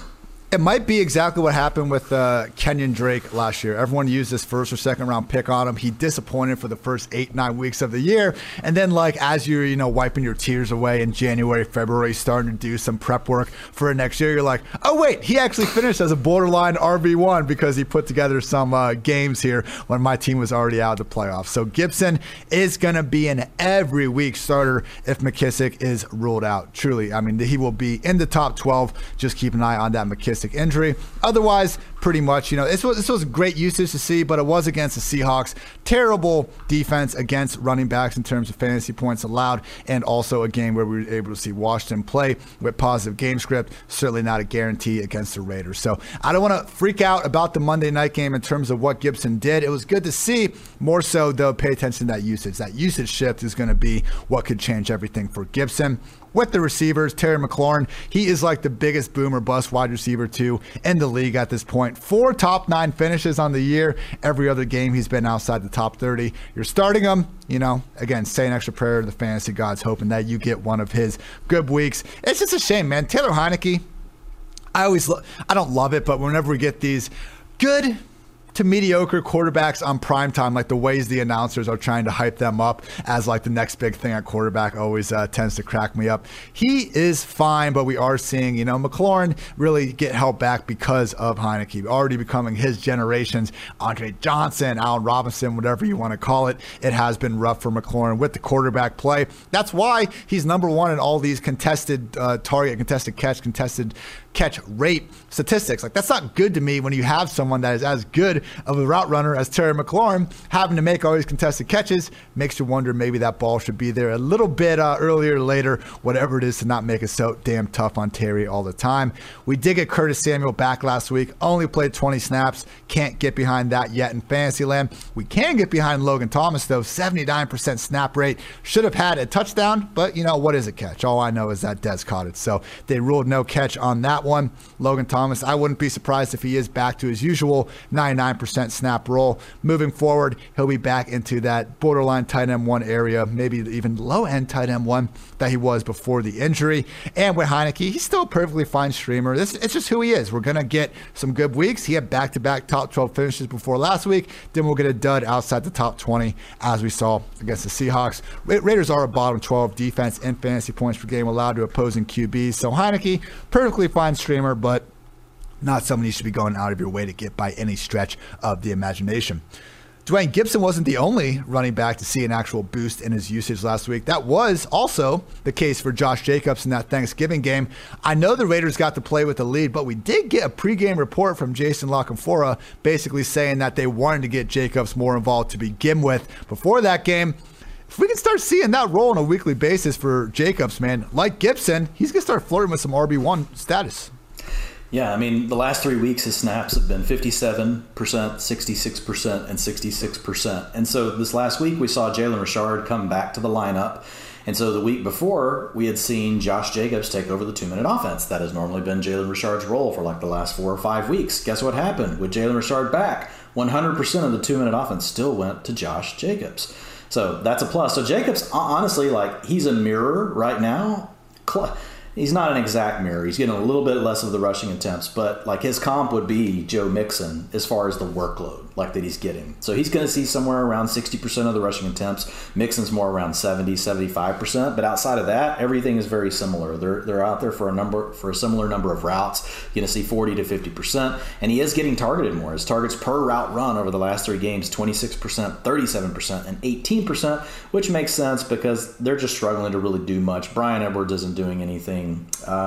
Zay Jones, yes, he can get PI calls against, Anthony Brown, but so can anyone. But outside of that, Zay Jones can't really do anything else. It's really all about Deshaun Jackson, Hunter Renfrow, and then you have Darren Waller. So really getting somebody else involved underneath like Jacobs, I think, is a good move for the team just as far as trying to get first downs. Look, I know, folks, like it's not optimal to throw the ball on swing passes underneath, but like you have to spread the field out vertically and horizontally. Like you have to create space within the defense. So sometimes these plays that may not always seem optimal are there to set up the play later that is optimal. Because guess what? DBs and linebackers, they eventually get tired of these swing passes or check down passes and this guy getting 5 or 6 yards and you just keep getting first downs, and then that's what opens up space behind. It's almost like a running play in a way. So with Jacobs, I do like him. It's a tough matchup this week, only 22.6 points allowed per game by Washington to opposing running backs. It's also tough from a running back strength of schedule standpoint. It's a 4.1 out of 10. It's not terrible, but it's below average. Offensive line run blocking advantage is only a 9, and so we don't want to be negative, but a 9 is pretty bad. It's going to be probably bottom 6, 7 on the week. So Jacobs, I've got a running back 19 right now, Ian. As far as the passing attack goes, Derek Carr, I've got him at quarterback 13, and he's got the best matchup from a fantasy standpoint, 27.1 points allowed per game by Washington to opposing quarterbacks. It's a plus on our quarterback strength of schedule at PFF as well as a 5.7 out of 10. So Carr just outside the top 12. If Taysom Hill wasn't returning this week, Carr would have made it in the top 12. So Carr, if you're upset, talk to Taysom Hill. Not my problem. Trying to give you some love. Hunter Renfrow, Ian, I've just kind of struggled with Hunter Renfrow all year. It's like I just keep him at the bottom of my RB3, ranks every week. And it's like, I'm going to have him closer to like right at the low end wide receiver 2 or high end wide receiver 3 moving forward. He's got a good matchup this week. His wide receiver cornerback matchup is a 78. He gets to work inside from the slot. So honestly, when you get to work inside like he does and they do all the things they do with him, these slot receivers, like matchups matter less for them, honestly, than they do for some of the other players. But as far as points per game allowed to receivers, 39.6 per game given up by Washington. So Hunter Renfrow is going to be busy. We could be without Darren Waller, who is day-to-day. I don't think, Waller's going to play. So Renfrow could really just be a funnel. Deshaun Jackson, we have seen his, we talked about him on the show the other night, so I won't go too long here, Ian. But basically, we've seen his routes creep up every single week. We don't think he'll ever be like a 90, 85% route guy. But if he could get to 75% and be around 15 to 20% targets, and get the deep shots from Carr, then he could have some value. He'd be more like a boom bust wide receiver 4 on a week-to-week basis. And then last but not least, let's talk about Foster Moreau, who has stepped in the past and posted a tight end 7 finish earlier this season whenever we were without Darren Waller. You now get Washington, who's a 6.1 out of 10 on our tight end strength of schedule metric, and they give up 13.3 to opposing tight ends in PPR points. So I've got Moreau at 13 right now. So he's the absolute definition of a high-end tight end 2. Ravens at the Steelers. Baltimore 4.5-point favorites. Game total at 44.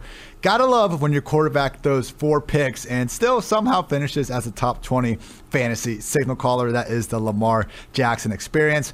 I know it's been rough, but he faced a Dolphins defense that just blitzed the hell out of him and really kind of figured out his kryptonite, at least for the time being, that cover 0. Then he got a Browns defense that is pretty damn freaking good, as we have seen all year long.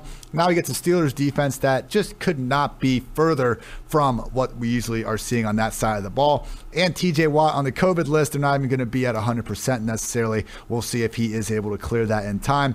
Either way, just relax if you're panicking on Lamar. Even in that Miami game, he finished as the QB 10 because he remains a cheat code with this rushing usage. I mentioned this before with Jalen Hurts, but I took all the quarterbacks this year, like their projected pace for however many games they played, moving on the rest of the year. What is their rush attempt pace? So by the end of this season, if we end the season now and just, simulated the rest of it, this could be the potential leaderboard for single-season quarterback rush attempts in NFL history.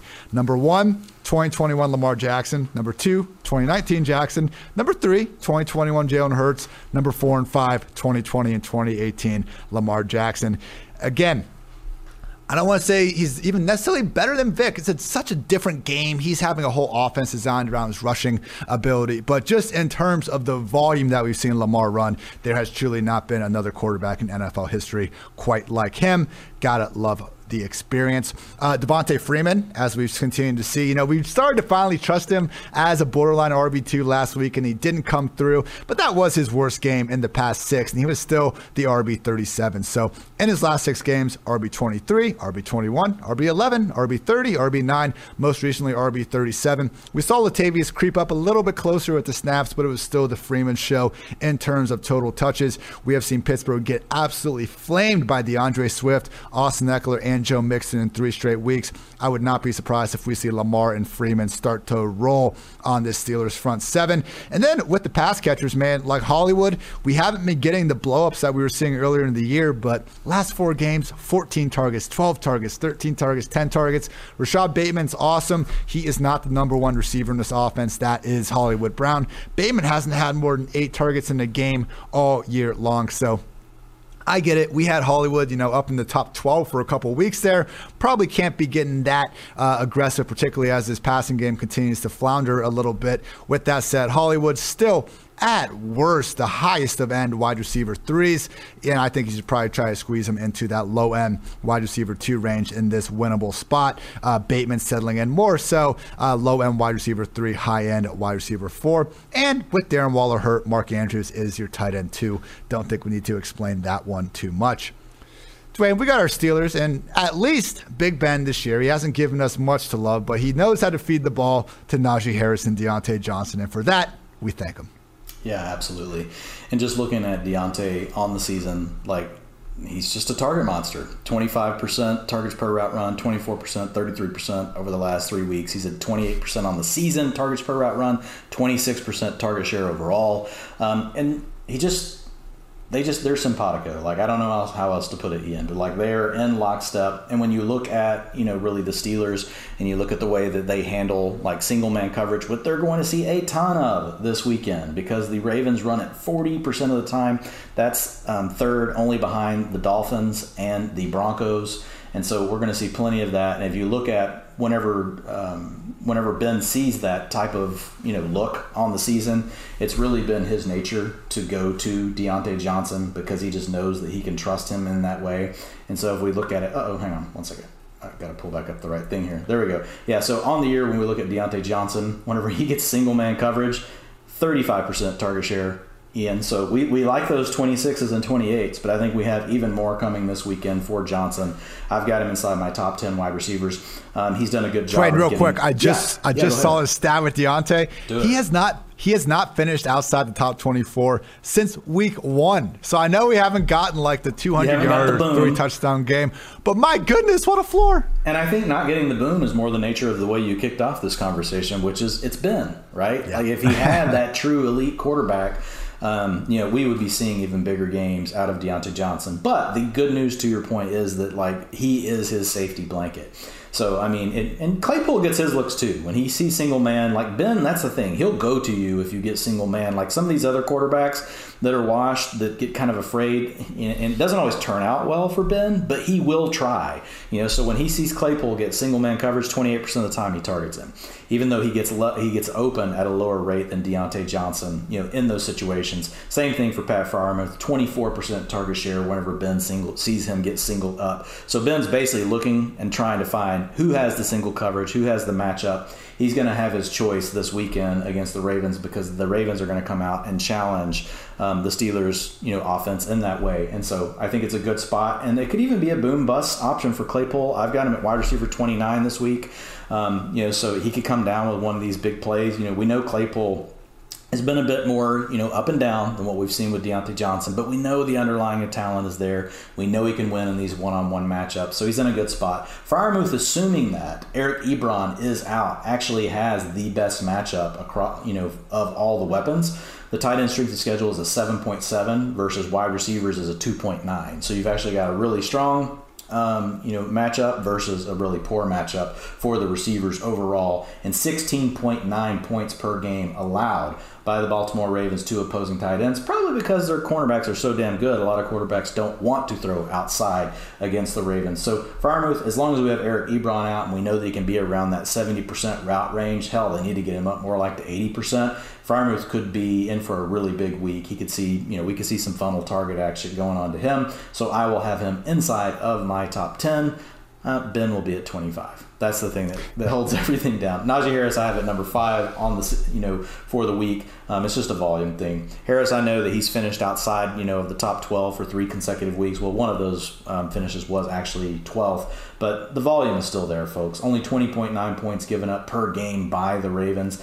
But look, whenever you're on the field for all the passing downs, you're getting all the early down work, it's just someone that you're going to play. If you want to move him down to 6 or 7, great, instead of having him at 4 or 5. It's just tough to move him any further than that, though, with the role that he has. Expected PPR points per game, last 3 years, there's 2019 Christian McCaffrey, there's 2020 Christian McCaffrey, and then 2021 Najee Harris. No, he's not CMC, but he's getting by on the volume. Real quick, we broke down the Giants game already, but in the middle of this podcast, we have found out that it will actually be Mike Glennon under center, likely because Daniel Jones suffered a strained neck in Week 12. It really doesn't change much. Like, you weren't going to start Daniel Jones. You're not going to start. You sure as hell aren't going to start Mike Glennon. We still need to continue to see what receivers are going to be healthy. I would note that hopefully if we see Kadarius Toney out there, it was Mike Glennon who was under center in that Cowboys game for most of it, at least, when Toney went 10 catches, 189 yards, and kind of burst on the scene in the first place. The problem was in that game, we also didn't have Sterling Shepard active. So a lot of uncertainty going on in New York. Once again, same story. Try to avoid that passing game if at all possible. 49ers at the Seahawks. San Fran, 3.5 point favorites. Game totals at 45.5. We gave Jimmy G a whole lot of shit in this podcast for the first 2 months, and now we are applauding the guy. PFF's highest graded quarterback since the 49ers Week 7 bye. No, we didn't get the Trey Lance experience that, we were hoping for when we probably drafted him a little higher than we should have back in August, but at least Jimmy G, he's gotten Ayuk going. He's gotten Debo going all year long. Elijah Mitchell, George Kittle, more weeks than not. Good on you, Jimmy G. Of course, we can't really treat him as more than a low-ceiling QB2 in fantasy because he doesn't run the ball, and this is just such a run-first offense, more weeks than not. But either way, kudos to you, Jimmy. Already catching myself when I would normally be throwing you under the bus for some of these stats. So it all comes around, Dwayne. I want every quarterback in the league to be awesome because it's not fun to watch. So like when I shit on Baker Mayfield inexplicably like I'm doing right now, that's because the Browns have scored 14 or fewer points in 6 of their last 8 games. Like, I don't enjoy watching that. So just be better, and I'll, say nice things about you. That's how this works here. With the 49ers, though, Deebo Samuel is expecting to miss a week or 2 with a groin injury. Look, Juwan Jennings should be the next guy up. Shanahan, I believe, even confirmed that he'll be starting in place of Deebo. He's not Deebo Samuel. If anything, just expect Brandon Ayuk, George Kittle to have these larger passing roles. And against the Seahawks defense that we just saw with Antonio Gibson was able to do to them, good luck stopping Elijah Mitchell. And I'm not even sure if Shanahan's going to try to do anything else than feed Elijah Mitchell. That sure has been the case more weeks than not. With Jimmy G under center, Mitchell has ripped off touch totals of 19, 19, 18, 18, 13.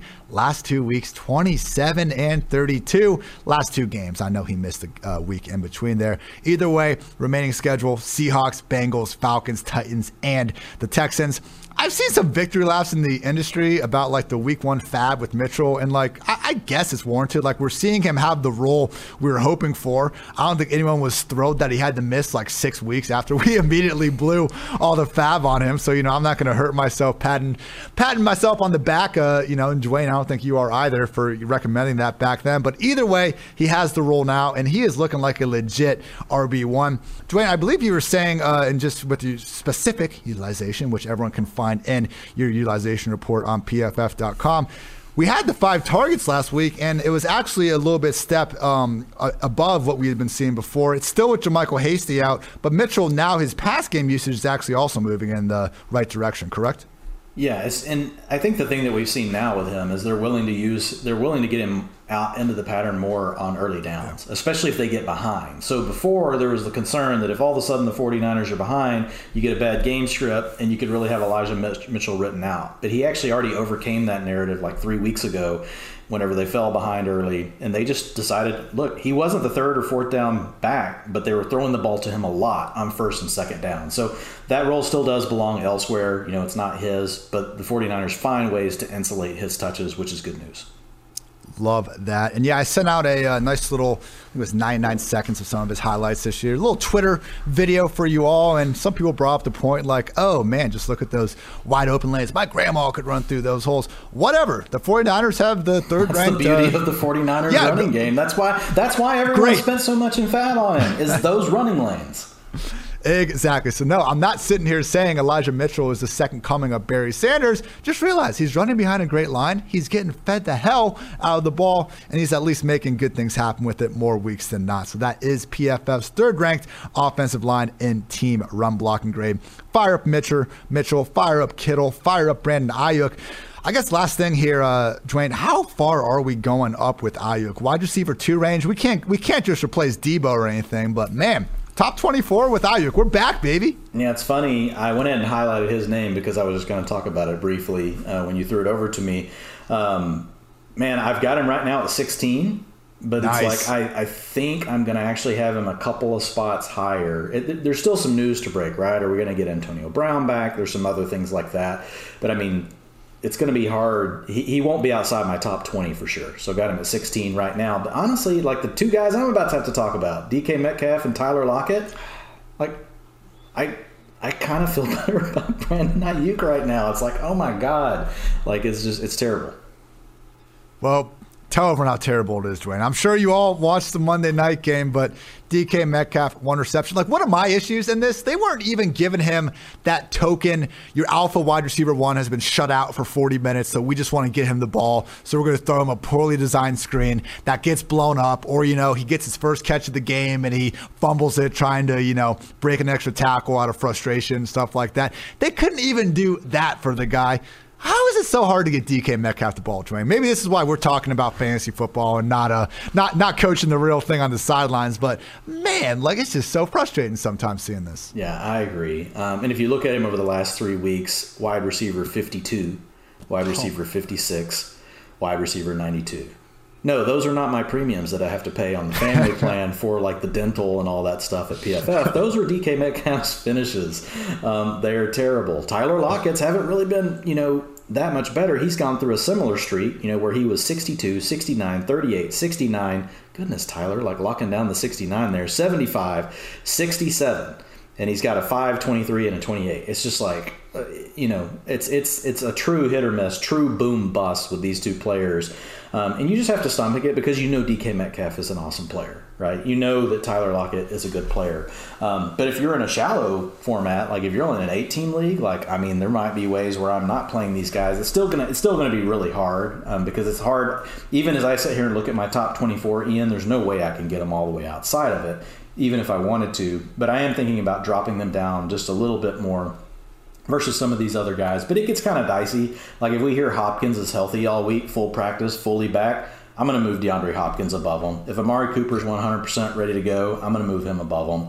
I may move Jalen Waddle above at least Lockett. I don't know. Maybe I should just move him above both of them. But it's not a utilization thing as far as being out there. They're out there plenty, right? It's just that the biggest issue with the Seahawks offense, Ian, they do not run enough plays. They are they're last place in the NFL in plays per game.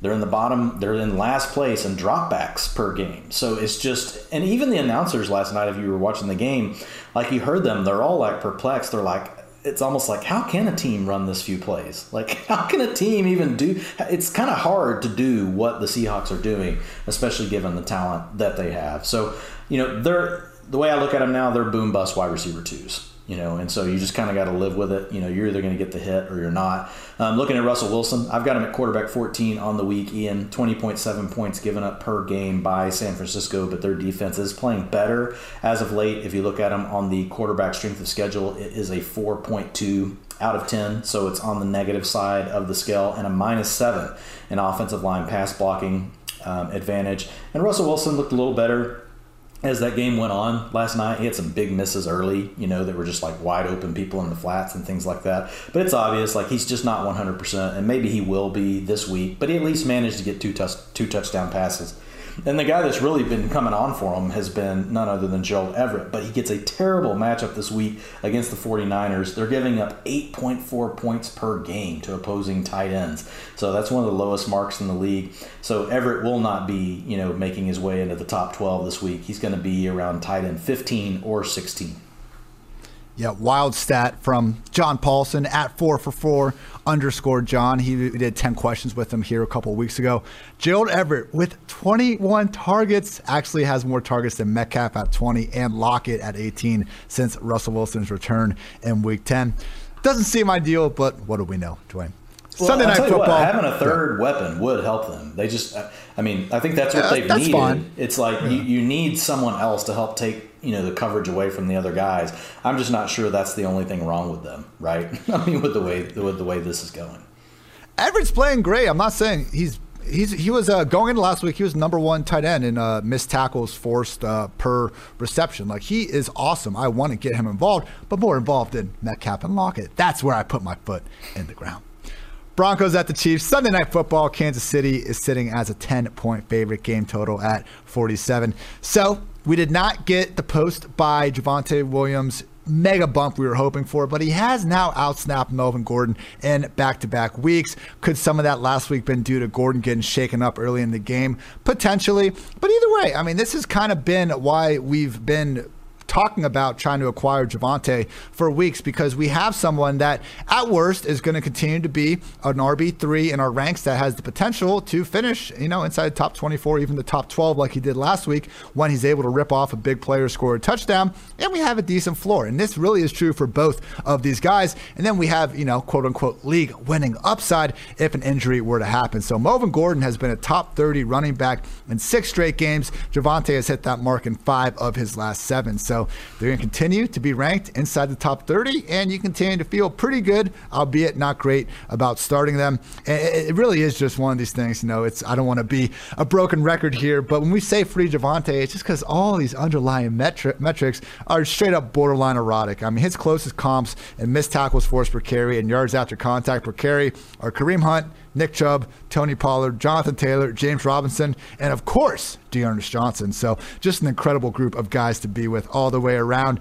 And yes, feel good about this backfield, because Lord knows we can't feel good about this passing game. Targets in 5 games with Jerry Jeudy back. We got Jeudy at 30. After that, Tim Patrick 21, Noah Fant 21, Albert O 16, and 5th place on his own damn team is Courtland Sutton, which is 15 targets in 5 games with Jerry Jeudy. I didn't think it'd be this bad, Dwayne. I don't even want to start Sutton. Is a bounce back game coming? I don't even know at this point. Teddy doesn't even seem to be looking his way. And it's not like that even when he was getting the targets that good things weren't always necessarily happening. He was one of the leaders in terms of, our sheesh yards, which was basically air yards that weren't caught, and we were able to deem them to be the quarterback's fault. It was already rough enough for Sutton when he was getting targeted. Now he's not even getting that. So can't wait to play, Sutton, Tim Patrick, hopefully a healthy KJ Hamler. Can't wait for them in 2022 when hopefully Aaron Rodgers or Russell Wilson is under center in place of Teddy.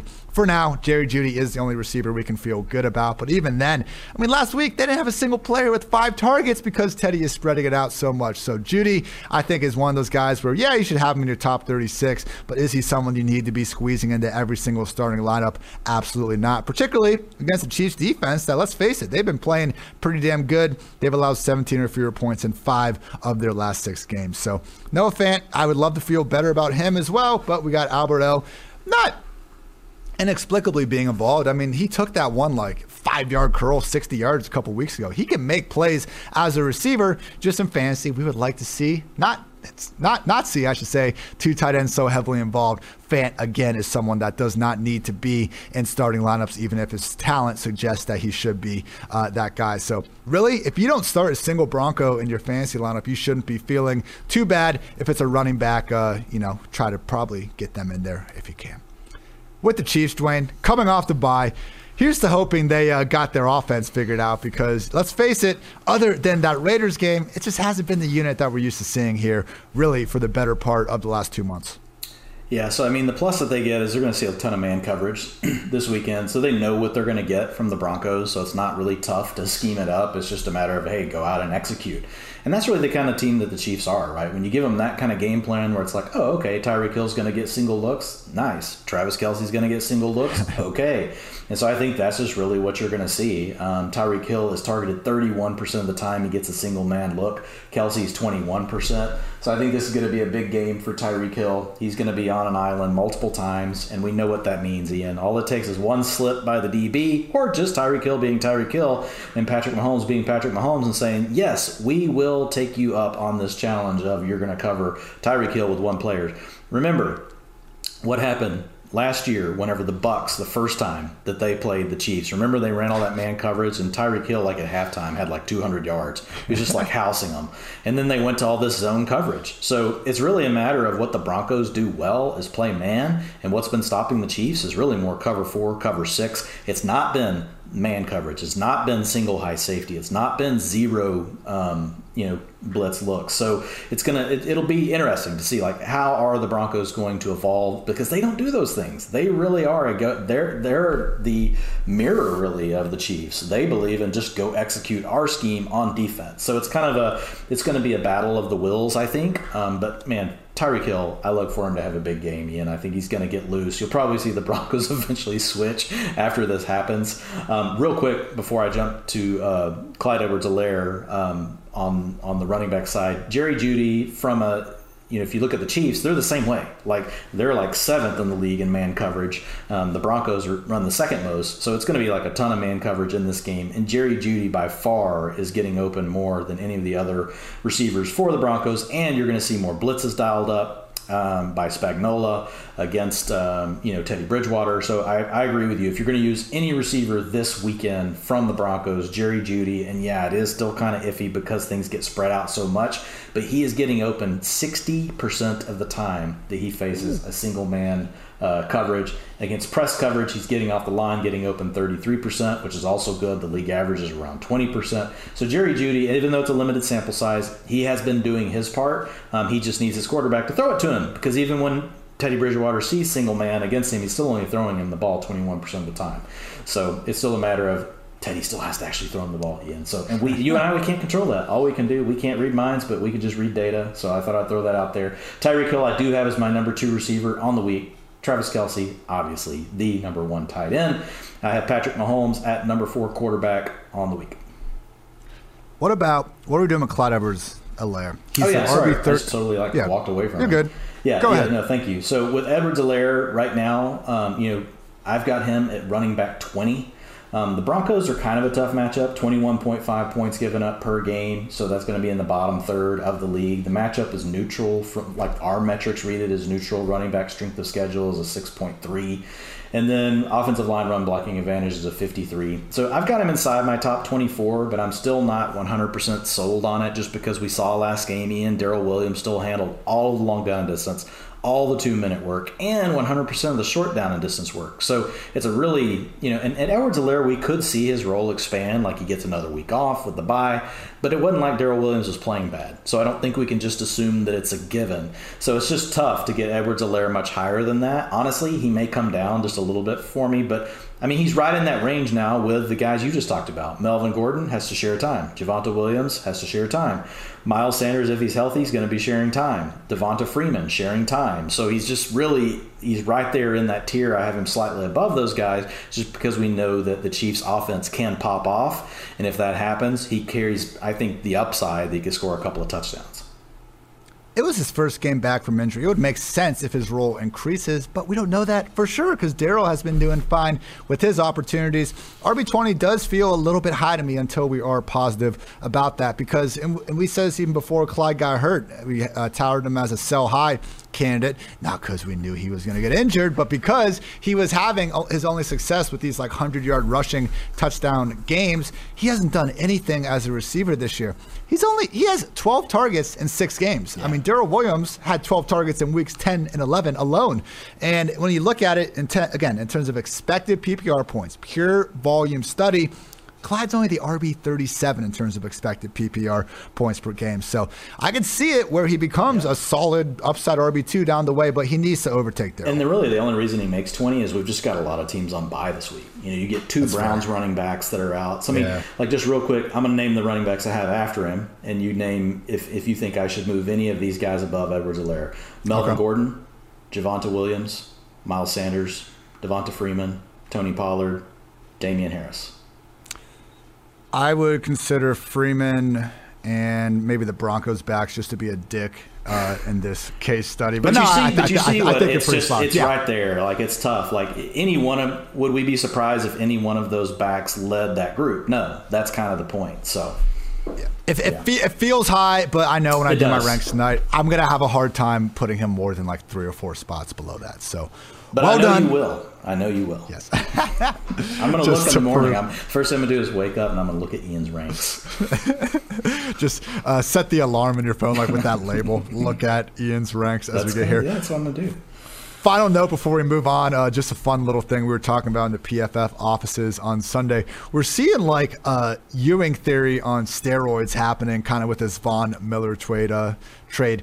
As everyone probably knows, Bill Simmons coined it back in the 90s where when Patrick Ewing got hurt for the Knicks, they actually ended up playing better. So the Ewing theory is basically based on this idea of a team getting better without their best player. And since trading Von Miller, the Broncos are 2-1 and the Rams are 0-3. So not only have we seen the Broncos playing a little bit better without Von Miller, the Rams have been worse. Just a fun little storyline to keep track of. Final game, though, Monday Night Football. Patriots at the Bills. Manning Cast is back for this one. Buffalo, 2.5-point favorite. Game total at 44. So, you know, I don't want this to become the shit on Mac Jones hour. I'll just be brief with it. Could you just take it back to Baker Mayfield? Let's not do it to Mac Jones, too. Come on. This is true. Well, Mac Jones is like legitimately playing great football. I'm just trying to maybe chill on completely crowning him. But I don't know if that many people are. I might be making that mistake like we see on Twitter where I see it quite a bit.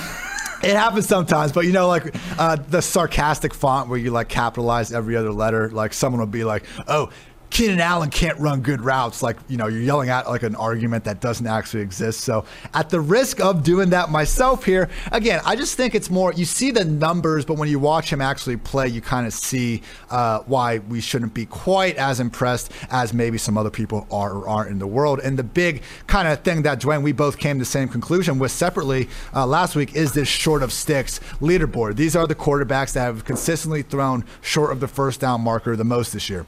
Jared Goff, Ben Roethlisberger, Tua, Mike White, Andy Dalton, and then Mac Jones. So that's really, and I'm not saying that's a terrible thing. We don't want to be forcing the ball downfield to cover guys, but at the same time, we haven't seen Mac really, I think, put that part of his game at a high enough level yet. Obviously, he's 11 games into his rookie year. I'm sure he'll improve, but this is why I am bringing up my first kicker stat of the year, everyone. First kicker stat ever on this pod. That's why Nick Folk is the kicker one by 32 freaking points this year because, you know, when it's 3rd and 10, you need 8 yards. Mac Jones will get you 8 yards. You need 10 yards. Mac Jones will get you 8 yards. That's basically what we're looking at here. And because of that, man, and he's also spreading the ball around. All good things for the Patriots who are on a 6-game win streak. We just can't really get behind these receivers. So we talked about Kendrick Bourne on the waiver wire pod. He's fine if you need someone to go out there that's going to probably be ranked in our top 40, top 45 more weeks than not.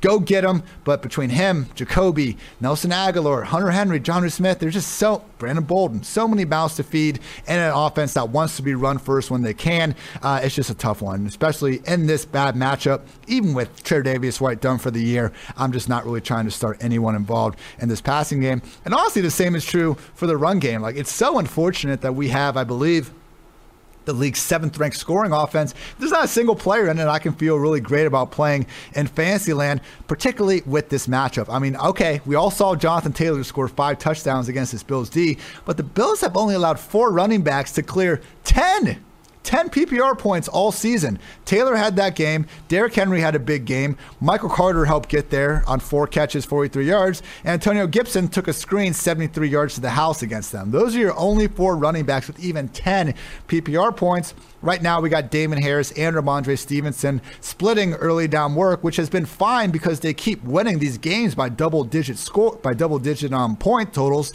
But Brandon Bolden still takes all the pass down work, and because of that, man, like I'm not surprised you had Harris at the bottom of the tier in our Clyde Edwards-Helaire exercise. I think that's a fine spot for Harris. I would still rank him just ahead of Stevenson, but it's why we can't get behind either of these guys as anything more than basically a higher end RB3 at this point. I would say touchdown dependent RB3 as the specific lingo there. So wish I could feel better about this Patriots offense. They're killing it in real life, just don't have enough concentrated volume for really anyone other than Nick Folk to do it. So if you're into the kicker thing, go get Nick Folk. I'm going to take a shower after this podcast, just even talking about that position gets my gears grinding. I was even proposing last night, Dwayne, the Washington kicker got hurt. I came up with a solution for how to stop getting kickers hurt. We remove them from the game. So now I'm trying to help fellow humans not get injured, help families not have to deal with, hurt relatives. So you want to call me a bad guy, then that's on you. But Dwayne, getting back on subject here, we got the Buffalo Bills. And again, I brought this up earlier, but it has been the Josh Allen roller coaster this year. In week 1, he was the QB 16 in PFF passing grade. Middle of the pack. We all know that. There's 32 teams. He finished 16th. Since then, he has either been a top 7 quarterback or he has been 24th or worse. Top 10 quarterback or 24 or worse. Which one do you think we get Monday night? Well, I have him ranked 5th, but that's the lowest I've had him all year. So I mean, he could bomb. I mean, when you look at the Patriots, they give up 16 points per game to opposing running backs. That's only the only one worse is 13.8, which is what Mac Jones is going up against with the Bills, but now you don't have Tre'Davious White.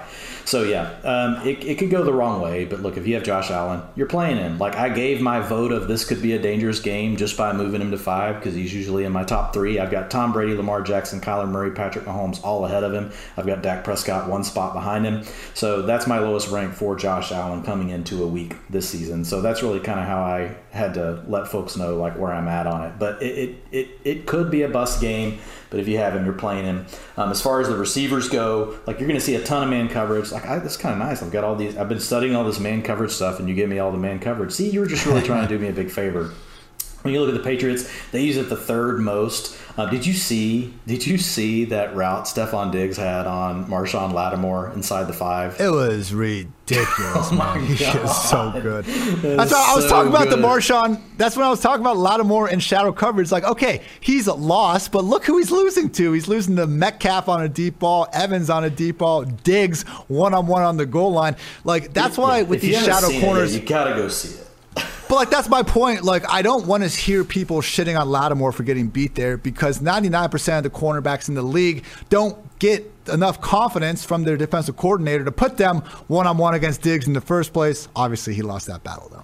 Yeah, there was a lot of nuance to that route, but it was really awesome the way Diggs set it up. But Diggs, look, when he's in single-man coverage, 31% of the time, you know who is going to find him and throw him the ball. So, and that's 10 percentage points above the next closest Bill. That's actually, 30. I was thinking of Tyreek Hill. Tyreek's at 31%.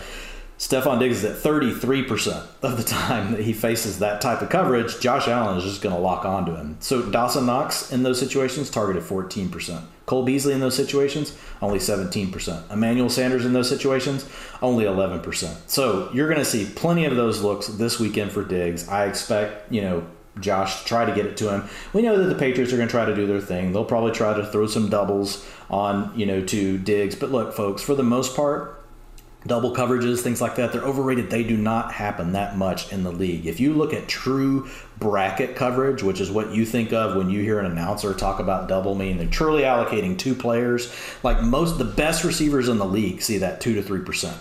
What you do see more of is help coverage. So you could see help coverage up to 20, 30%. That means that basically you've got an extra defender cheating your way. Then if the quarterback does go there on the first read, they're going to be breaking on that. But it doesn't always work out that way, right? So there are ways that the Patriots will be looking to add help around Diggs, but he's going to see plenty of matchups in single, and he's going to have plenty of targets from Josh Allen, and he's going to have a chance to break a big play. So I like these opportunities like this for these guys like Diggs that you're talking about, Ian. It doesn't really matter who shadows them. They're always going to have a chance to win, and I think Diggs fits squarely into that realm this weekend. So I've got Diggs at wide receiver number 6, despite the fact that the Patriots only give up 29.4 points to opposing wide receivers. I still feel good about Diggs. I've got him ahead of Jamar Chase, Terry McLaurin, just above Adam Thielen, and ahead of Deontay Johnson. Love all those guys, but I've got Diggs ahead of those, despite the fact that they have better matchups. And for the love of God, people, if I hear one person recommend fading Diggs because the Patriots take away your best weapon, go look at the last time they played and how the Patriots, took away Diggs to the tune of 9 catches, 145 yards, and 3 touchdowns. And I think that's where it's important to understand how the Patriots play defense. These man coverage defenses are. Diggs is a major problem for them, and he's been a problem for all of them, not just one of them. So I think that's the other thing, the nuance that you have to dig into. It's a lot easier for defenses. I don't want to say it's easier, but whenever you're running these cover 6, cover 4, all these things like the Chargers are, providing help coverage and doing things like that, it's a little easier to do just by the nature of the way you're running your defense. For Bill Belichick to want to do that in the scheme that he has, it's easier for him to do that against tight ends and other different players, but he has to really go away from what he's normally doing if he wants to give all of this attention to Stephon Diggs. It could take away from the way he wants his run fits to work, all this other stuff that, we won't get way deep into that, but I like Stephon Diggs this weekend. I like Stephon Diggs every weekend, as we should. Yeah. As far as you kind of heard my stats on the man coverage, so it's a little more problematic for these other guys going into the weekend, but I've got Cole Beasley at 38, Emmanuel Sanders I've got right now at 45. Ian, he could pop back up at any point. Just right now we're kind of on a tough run for Sanders as far as, it's been a bit thin, for Emmanuel Sanders over the last several games. It kind of sounds like a DK Metcalf stat line: 60, 62, 48, 33, 110. Those are his finishes and that's going backwards, so his most recent one was a 60. So he has not come through for us in some time, but we know it's in an offense that loves to throw the ball plenty. He could burst back on the scene at any point, but for right now I just want to kind of steer clear of it. Diggs is the main receiver I want to use. Cole Beasley would be second.